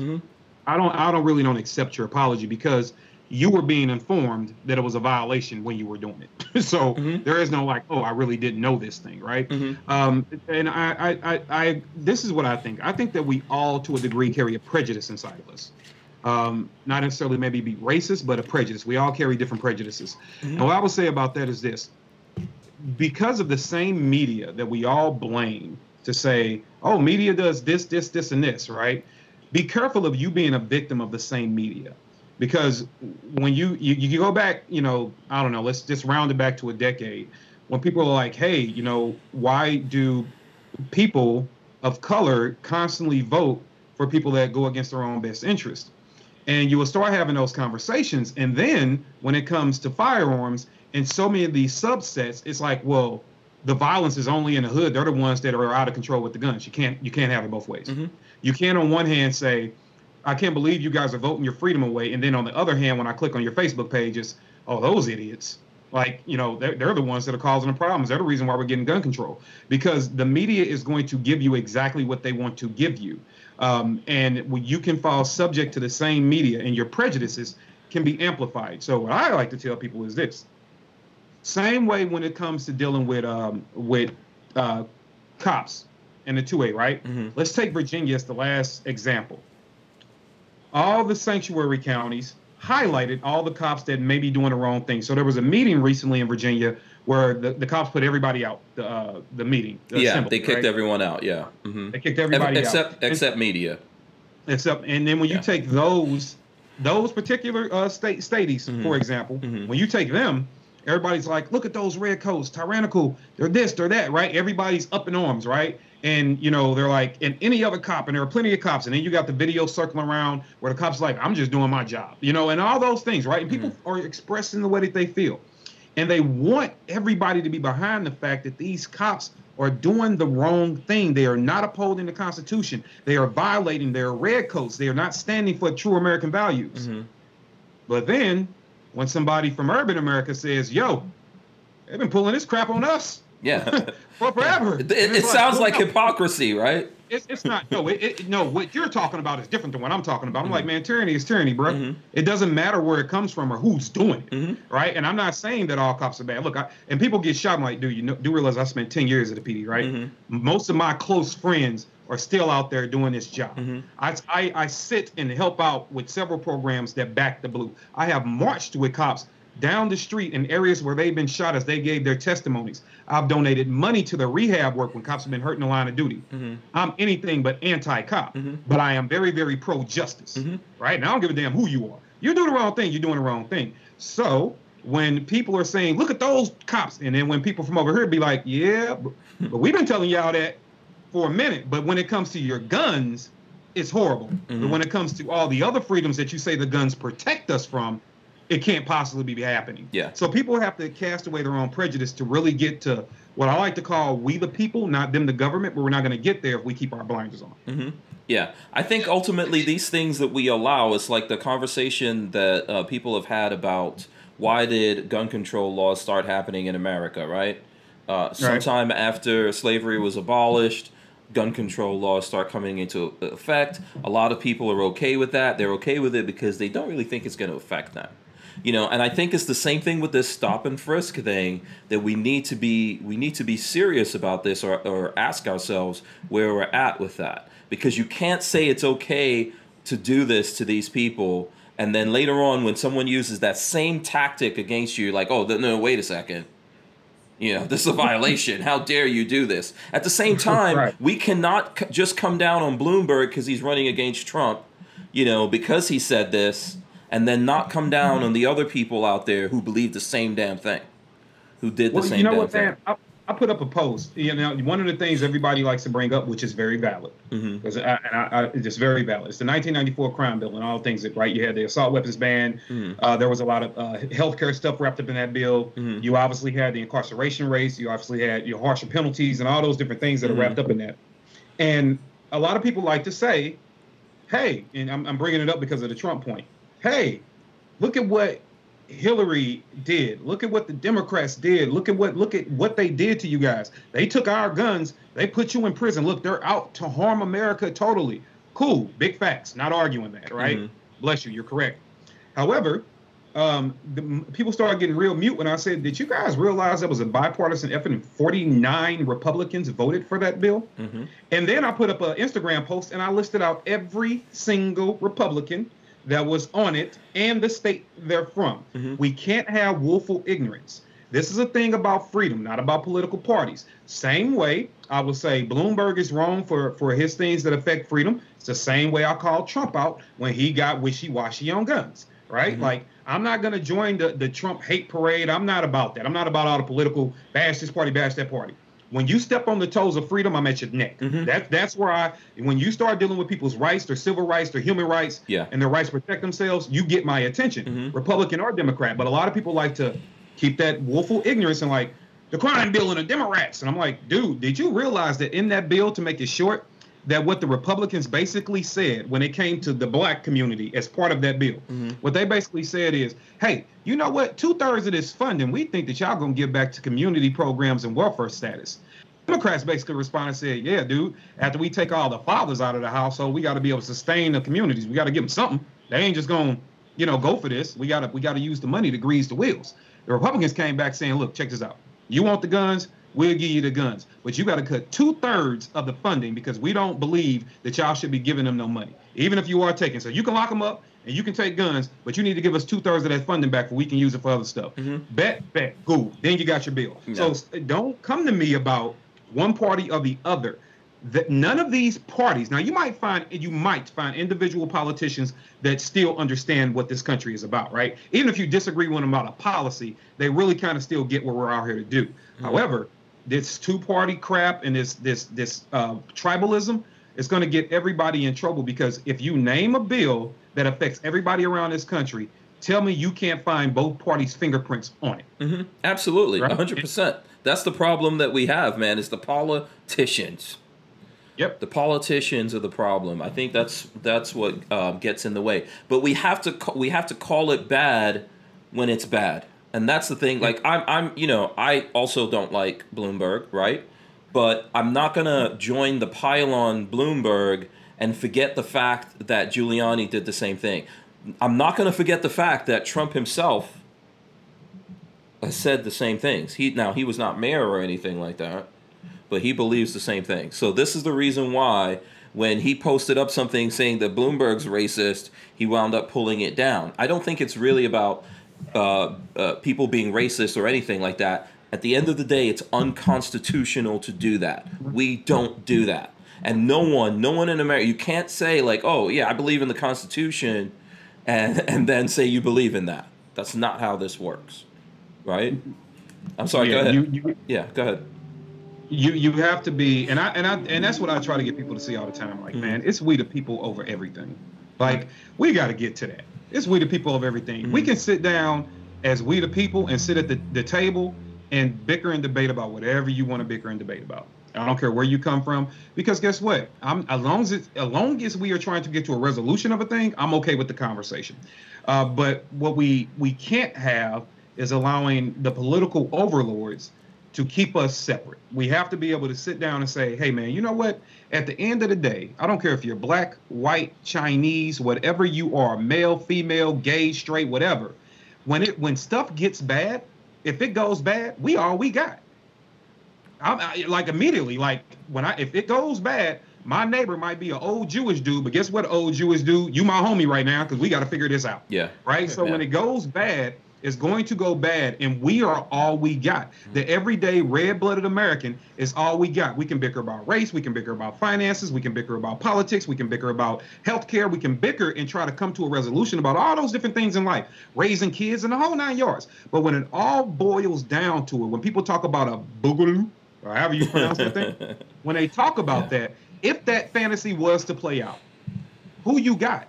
You're going to have that person that you were arguing about whether they carry one in the chamber standing next to you. You're going to have the black dude that you cut off in traffic and y'all start yelling racial slurs at. That's now going to be your ally. So we need to understand when it all goes bad, it is we the people against everything. And if we the people truly do take that mindset back from the government, because what people are doing now is saying, you know what, Hank, I disagree with you about thing ABC, right? And because I disagree with you about thing ABC politically, I'm then going to use my power to then amplify the political presence of this person that I support, because I'm mad at you. And so I'm looking for anybody that believes in me and that's not going to contest me. And politicians love power, and they give you a clap and they say yes. And then all of a sudden you go out there and then you're sitting back in the barbershop like, y'all see what happened? Oh man, we got to grab our guns. Well, now all of a sudden we friends again, right? So people are allowing anything to distract them away from their brethren. If it boiled down to it, I'm not going to be able to call on Trump, Obama, or nobody else. I'm going to be able to call on Mike, Hank, the dude outside, the cat that I still can't believe 6 feet tall driving a Volkswagen. I'm all them. Right? Okay, I'm not sure. Yeah, I'm not sure what is going on there. So we really got to get to the point to this. It's like literally, man, we the people over everything. Yeah, Night Train says, everyone remember how people in this country came together right after 9/11. Yeah. It's easy to forget, though, you know, for lots of folks out there. Did you want to add something, Mike? Kind of the same things. I hate to get into politics and stuff like that. That's not really my thing. But I agree. I agree with, you know, a lot of things that both you guys are saying as far as, and as long as they're not, you know, coming after my freedoms, I'm the same way. Like I look at Democrats and Republicans. I don't consider myself neither. They're all controlled by the same people at the end of the day. As long as you're not coming after my freedoms. Yeah. I think that's a general thing for people around the country, no matter where you are, right? It's freedom and the right, like specifically what we're talking about as gun guys, is the right to defend yourself, the right to protect yourself, the Second Amendment, and that's what you need. So there's lots of, so let's say like I live in rural America, farm country, and there's predominantly white people. Those white people there, you know, that believe in that, don't care what laws you make, okay? And if we talk about an inner city somewhere, right, where it's people of color and they believe they have the right to defend themselves, they also don't care about what laws you make. They want to defend themselves and their families. So when we're talking about these things, I agree. We don't have to. Everyone's got their politics or whatever, religion, etc. Things that people feel, hey, these aren't things we want to touch on, but we need to be straight about it. It's not okay for one person to do this and then we hate them because we don't like what they have a D or R on the end of their thing, but then it's wrong for then it's okay for that guy over there to do it because he's on my side. It's not okay. Yeah, and there's a comment now. Brian Quick says it's never going to be we the people. Humans are naturally hierarchical, and someone will always want power. Here's the thing. True. I don't disagree with that. That's actually a factual statement. Here's the problem, though. If we the people controlled the people in power, we'll be better off. Like, think about it like this. Just take Trump, for example. If everybody who put him in office, after he made those several anti-gun statements and ban bump stocks and all that, what if everybody universally said, you know what, you lied, you ain't voting for you again? Yeah. You think the next politician would have turned around and did the same thing? They're like, well, no. I'll tell you what, if nothing else, they mean that shit. Yeah, they'll get up on it. He might get up on it. That's the thing that I say to do in these circumstances, right? We need to turn around to that guy and say, hey, wait a second. Now, you might think you can't do it, but maybe one person going at him on Twitter about it, or 100 or 1,000 or 10,000, but if there's 1 million gun guys saying, hey, what's up with this? I think he's going to hear that message, right? Right. And we have to just get to that. And I'm not a big fan of saying, and I'm not coming down on Brian or anything, but I'm not a big fan of saying because it's hard, let's not try. We have to, because I'm stuck in it, man. But I woke up one day about 2 years ago realizing that we are literally the leaders of the world. Our generation, we are the leaders of the world right now. Because if time goes by so fast, I remember waking up saying, "Oh, the adults will take care of that." You know what I mean? I see where you're going. Yeah. I'm that adult. You blink and you're the one in that position. So, what are we doing? And I think it all starts off small. And maybe we will never get it to totally understand it's we the people. But you know what? If I got 4 people tonight on this podcast to go, yes, you know what, we the people, that's a victory. Yeah, I would rather fight. I think it's the fight mentality that we were talking about, right?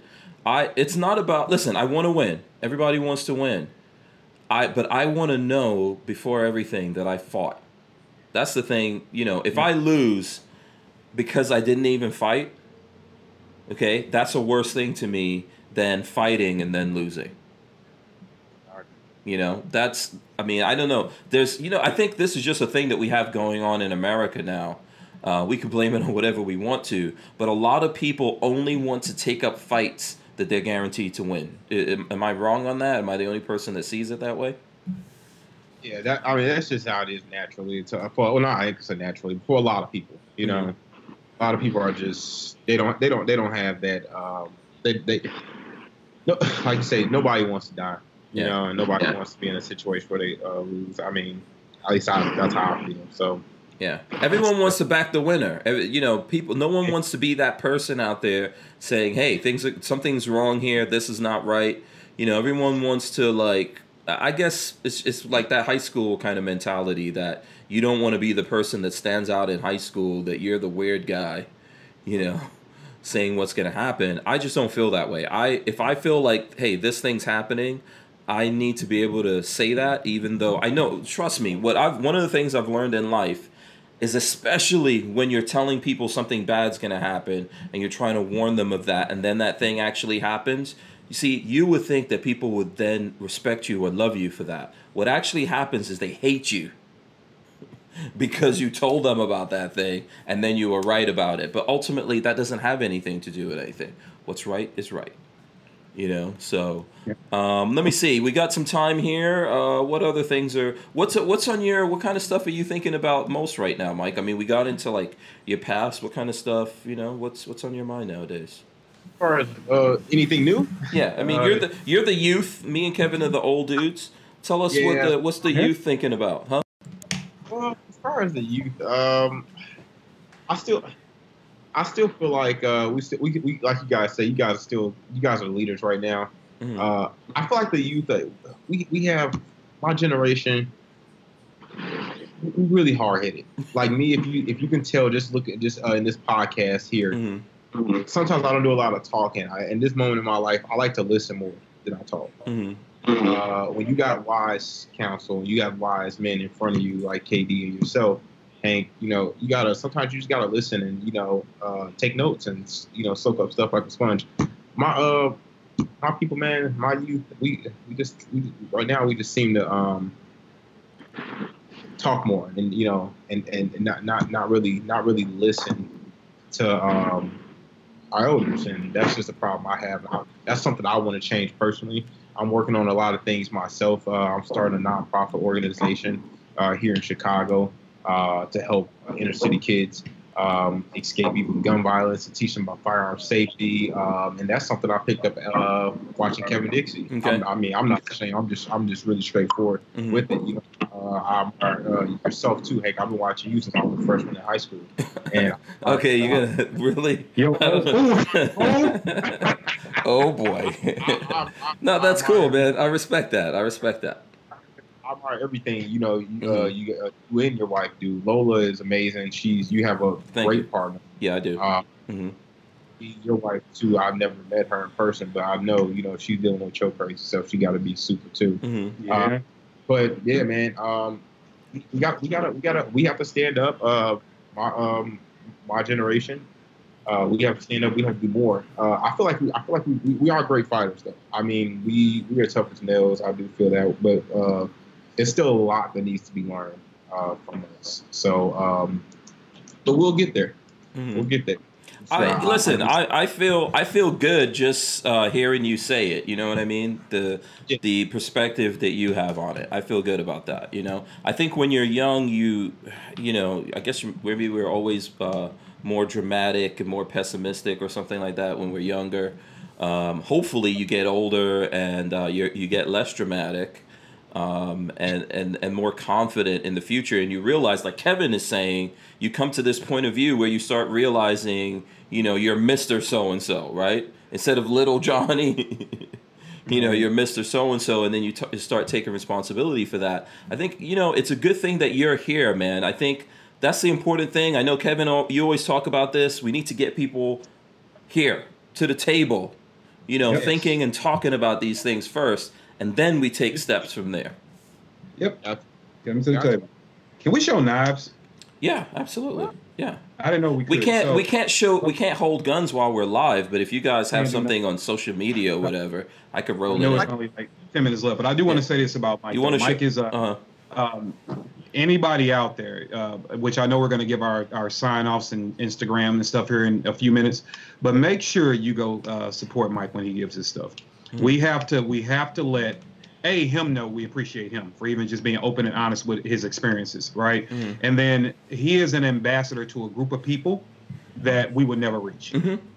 And so we have to make sure that we are showing him support, because it's going to get heavy on him sometimes. He's going to feel like quitting. He's going to be like, this is worthless. Mm-hmm. It's going to happen. Yeah, let's do it now. I don't have my Lola. Where's my phone? Let's. What's your social media? What social media are you on? I'm starting off with Facebook is MJ's Firearms LLC. Okay. My Instagram is MJ's Firearms 33. Hey, MJ, hold on, man. You're dealing with a whole bunch of people over 40. You got to go slow down, bro. Hold on. So, MJ Firearms on Facebook. Hold on. Yeah, me too. Hold on one second. LLC. Yeah, MJ Firearms. And I'm going to roll this in while I'm doing it so people can find it. MJ's with the apostrophe, I guess. Firearms. And Firearms, of course. Oh, I guess I put like 2 apostrophes in my thing. Okay. Yeah, I put 1. All right, I see it here, and I'm going to follow that. And then you said your Insta. What's the Insta one? Hold on a second. Let's switch from Stranger. Nobody look at what I'm looking at on my Stranger Palooza Instagram. Don't worry about that. Don't tell Lola about that either. Okay, MJ's. Instagram is all lowercase, MJ's Firearms with an S. So MJS Firearms with an S. Okay. 33. Found it also there. Let me see. I'm following you. So, and if you guys are on Instagram or Facebook, go there and like something that MJ threw up there right now. As Kevin is saying, let's try to support him and and get more people back there following him. I'm sorry, Kevin, I didn't mean to cut you off, but I figured we should do this early and let everyone get up on it, and then we'll remind them of that later. Oh, whoa! What the? What happened? What? I don't. What? Okay. All right. None. What? You followed some nice pages, bro. Okay. Moving on. Oh, you're now seeing what came through. I told you, don't pay attention to that. Yeah. Okay. This is not the Facebook. This is not the Facebook profile. Right, so I want to give a special shout. I want to give a special shout out to Special K. So it takes me a while to get stuff, but I did get this. Oh, cool. So, man, everybody's getting one of these ballad songs. Yeah. So I got this thing, and he said it's an official Filipino fighting knife. Boom. Right. Yep. So is that which one of us? Yeah. Oh, okay. That was the youth. Don't worry about it. Yeah. That. So I want to thank him for this. So I actually have. Here's the cool part. Pro Knife Thrower Jason. If you guys don't know who that is, please follow Pro Knife Thrower on Instagram. He's the guy that could draw a knife from concealment and throw it and land it in a target faster than Jerry could get a gun on target. Oh, I heard about this. Yeah, like the dude is legit. So he's actually going to be an instructor at Train and Learn. Oh, okay. Yeah, and I'm going to show this to him and see if he can show me a couple of things. But I want to say, really, man, salute. Thank you to Special. Can you do the whole flip out with that? Absolutely, I cannot. Oh, okay. I'm going to do it slow. I'm scared of these damn things. Yeah, I can't do it nice and slow. Yeah, you got to get it. We were talking about training, right, KD? You got to get the trainer ballad song. That's why I have one of the best knife guys in the world coming to my event where he can teach me stuff. Yeah. See? Yeah. And then before we go, swag. Okay. I know last time I was on here, people kept saying, "Hey man, when is Proper going to come out with some stuff that looks like jeans?" And I was like, I don't know. They need to hurry up. I was kind of not being. Really don't tell me they came out with jeans. Oh my God. What? Here you go. Bye-bye. So these are the lithos. All right. They are not heavy denim, but they are definitely not what you're used to. But yeah, these are the lithos. These are just now releasing. So yeah, but you get essentially jeans. Oh, okay. So it's got secret pockets. You know what? So I've read the designs, obviously, but yeah, you got a nice little PMag pocket there. All right. Let's see what else you got here. You got some flexibility in them. Nice little stretch. I'm trying to keep them up on camera without. Yeah, you're full screen right now. By the way, Special K says you're very welcome, sir. Yeah. So as the tag says, heavy duty combed cotton with a hint of stretch. That's where I'm getting the stretch from. Reinforced at stress points, so you're not going to blow out the crotch, basically. And it has a relaxed fit. And that's the one thing that I worry about the most, KD. I always want to make sure I don't blow out the crotch. Yeah, man, you don't want to blow out the crotch. Yeah, can you imagine running on range and things just dangling? That's not good. Okay. So yeah, you definitely get the M4 mag. You get good solid stitching. You get some little extra reinforced stitching right in the knees. So yeah, these I'm going to be wearing. That's cool. What's the price point on that? Do you know? I believe these are coming in right around $45 or $50. Okay, that's not bad. Yeah, they're not horribly expensive at all. But yeah, so they got them, and then they got them in a different color too. So you get them in 3 different colors. Is there these blue? Are more the blue? Okay. Yeah, these are like blue jeans. These look just like blue jeans. Oh, cool. Okay. Yeah. Yeah, you got to try not to look tactical as much as possible. Yeah. I mean, and these are going to be sleek, more like. So after I get through beating them up, Yeah. Can we get some stonewashed? Can we bring stonewash back? You know what, man? No. No. Can't get stonewash back. Proper has jeans now, so go over to proper.com and get you some jeans. Yeah. Shout out to Proper out there, supporters of Kevin Dixie. We appreciate that. I'm gonna have to get up on some Proper stuff, Katie. What's up, man? Dude, I told you before. Hold on. You're supposed to do something you ain't do. What were you supposed to do? Who, me? No, wait. Yeah, you. Oh, there's a lot of things I'm supposed to do that I didn't do. You mean in this podcast I'm supposed to do something? I forgot. Dude, we'll have to. I got you something sent to you from Proper. From Proper? You probably need to go through all them boxes of stuff you get. Oh, okay. Something came to us from Proper, Lola? It should have came like months ago. No, she said nothing came. She wants to know what the jeans are called. It's Lithos, right? At Proper? Lithos, yeah. Lithos. L-I-T, because I'm remedial. Let me read them again. Yeah. You need to get them to make the KD Burl versions. Lithos. Burl. Okay, Lithos. Oh, don't you worry. Me and Proper are working some things out. All right, we're gonna have some good conversations about stuff. Nice. And if anybody wanted to see her, I'll pull them inside out so you can see that they. Hold on. Let me go full screen. Hold on one sec. Okay, go ahead. All right, so you can see the reinforced stitching there. The stitching looks good. Yeah. So I'll reinforce stuff even for your pockets. It's reinforced and double stitched at the hem. So it's main shit. I'll be honest. This is the first pair I'm getting to actually test. I've known about them, but now I'm about to start testing them. But everything looks good. This is what I do. I sit at home and I go through stuff like this. Yeah. I think, if I'm not mistaken, Lola, I believe that Proper has like some kind of affiliate program. So, listen, I am 100% for getting up on affiliate programs. It helps to fund. The revolution has to be funded, people. So I know that I know Proper does have an affiliate thing. I'll do you one better. I'll do you one better, more personal, because we're just like a month and a half away. Mm-hmm. I will make Hankamus Maximus personal introduction to the dude at Proper at NRA. How about that? Okay, cool. Okay, NRA. You better come to NRA. Okay. See, here's the thing with the NRA. The NRA is happening the same time as the NAB show this year in Vegas. So I don't know. I might come out there for one day only. Okay. Yeah, and the pants are $50. Huh? Oh, I'm sorry, man, to cut you off. The pants are. I'm looking at the website now. The pants are $60. 60. Okay. And when you compare them to other denim jeans on the market from tactical companies. Yeah. Oh, mine that I'm wearing right now, I paid closer to $200 for. Yeah. So, but I got these a long time ago. There were a lot of companies that weren't getting into doing or looking less tactical back then. So, I enjoy seeing that there's more companies doing it. I think 511's doing stuff. But it's good that Proper's doing it. I know you're doing a lot of stuff with Proper. So it's all good. They send me an email talking about I can't wear my other jeans anymore. Like, dude, what? Yeah. Like, yeah. What? You don't want to see? Were you wearing tactical jeans from a company before or now? No, I'm talking about like just regular jeans. Like if I go to the store and they're like, "Hey, those Propers." Like, no, man, it just came out the store, dude. Like, now take them off. Yeah. Okay, let's. Okay, Lola. Oh, Lola already put up a link, by the way. Lola already has a link out there for anyone who wants to get up on the Lithos. And if you go through that link, you help support us a little bit. A little bit of that, some change comes out of that. Comes back to Hank Strange over here, So Steve Dave says he needs black denim. I thought that's what the first one you were showing was black denim. No, it's a graphite. Oh. This is graphite. Then there's the blue, and then there's like a coyote color. I didn't see the solid black because first thing I'm on is like, where's the black, dude? Mm-hmm. I want the black. But they don't have the black out yet. But I'm sure it's coming. Yeah. Don't worry about it. Do you have, Go ahead, Mike. Coyote now? Like, can you show them the camera? Do you actually have the coyote tan ones? I don't have those because I'm not the coyote dude. I know that's your thing, though. I should have.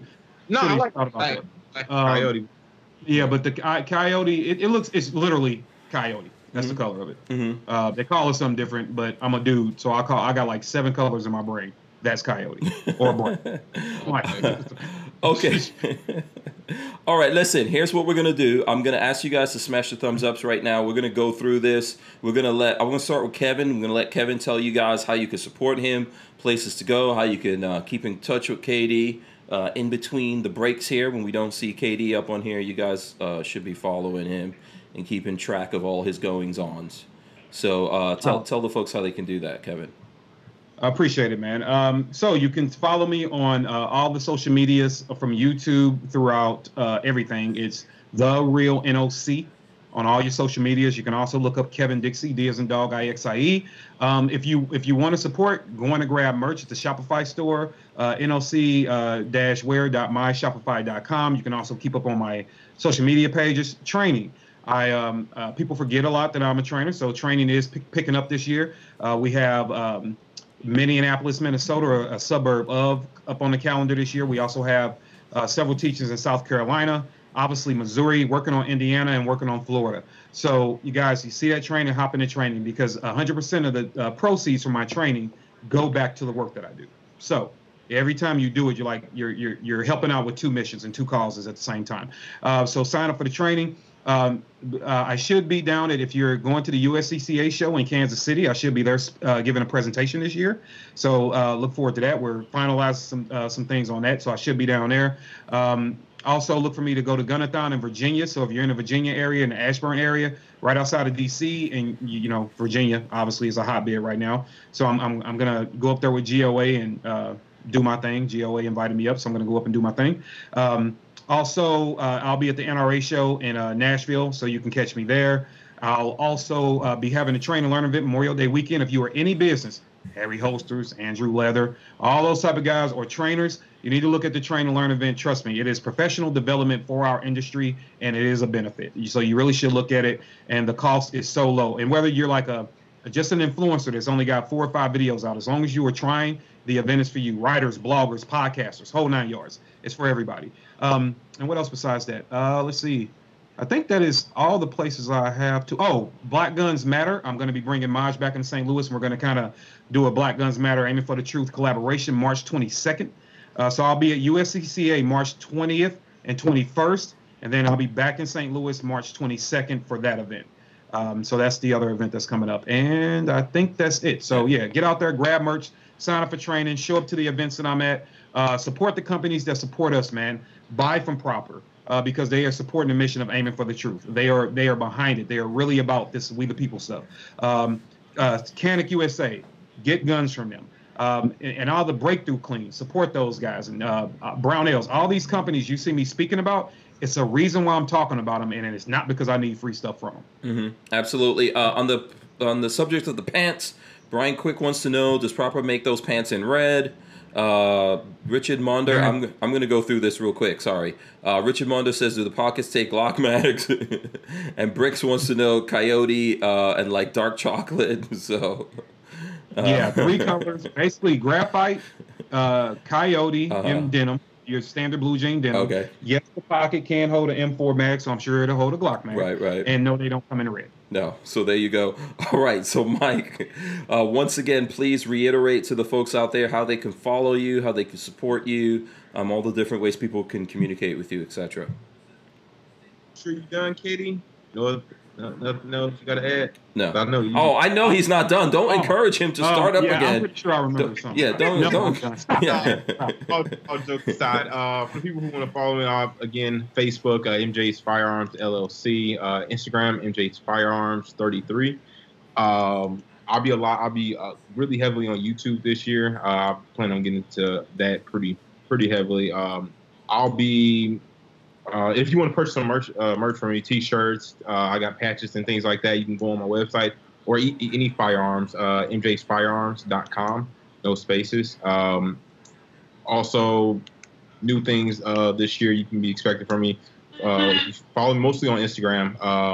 I'll be at Ingram, USCCA. I'm an official partner with USCCA now. So if you need any insurance, contact me. My email is mjsfirearms@gmail.com.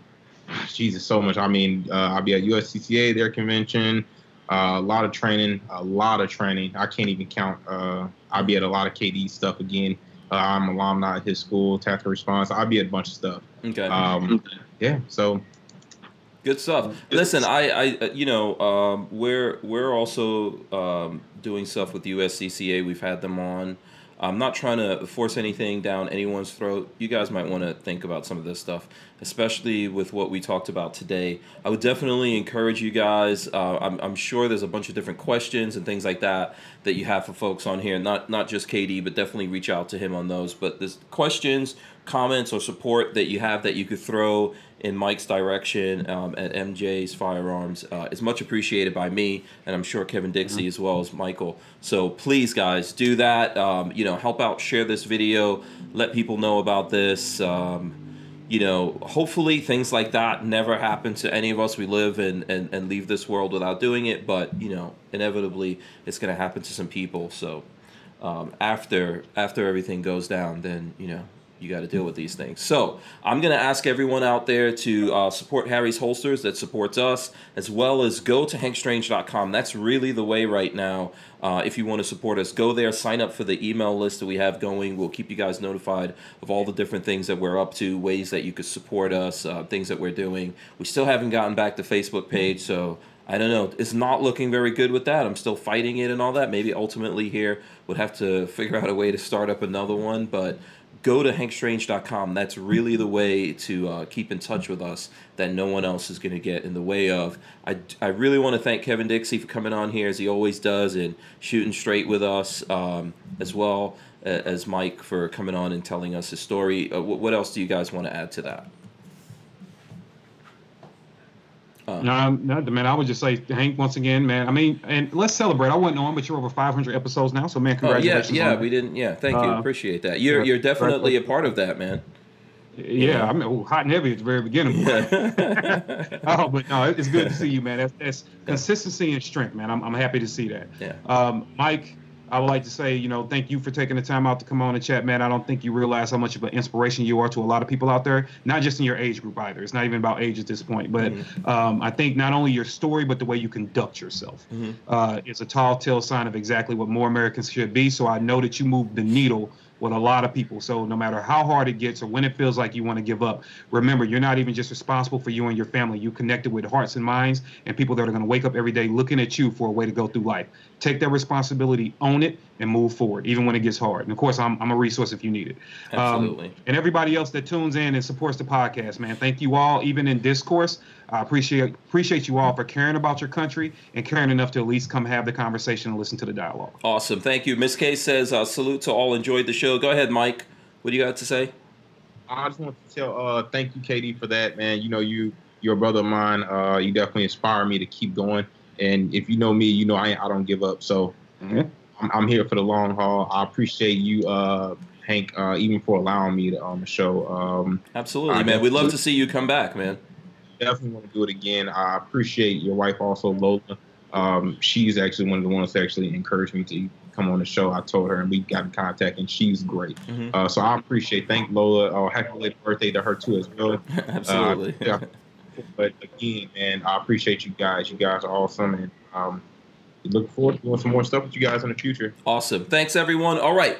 Kevin Dixie has blessed you guys with lots of stuff here. So you might want to rewind this one, look at it again. Thanks so much, Mike. I appreciate all you guys. We'll be back tomorrow. We'll see you. We're out of here. Final words. KD, I'll let you get the final words, man. I know. No, man. I just want to say bless everyone and your families. May you be good stewards of everything you've been gifted with and given by God, including your inalienable rights to own and protect your family with firearms and all the other privileges that God has extended to you. Be peaceful, be great people, love your neighbor, and press on and know that we the people will win one day. Amen. Amen. We're out.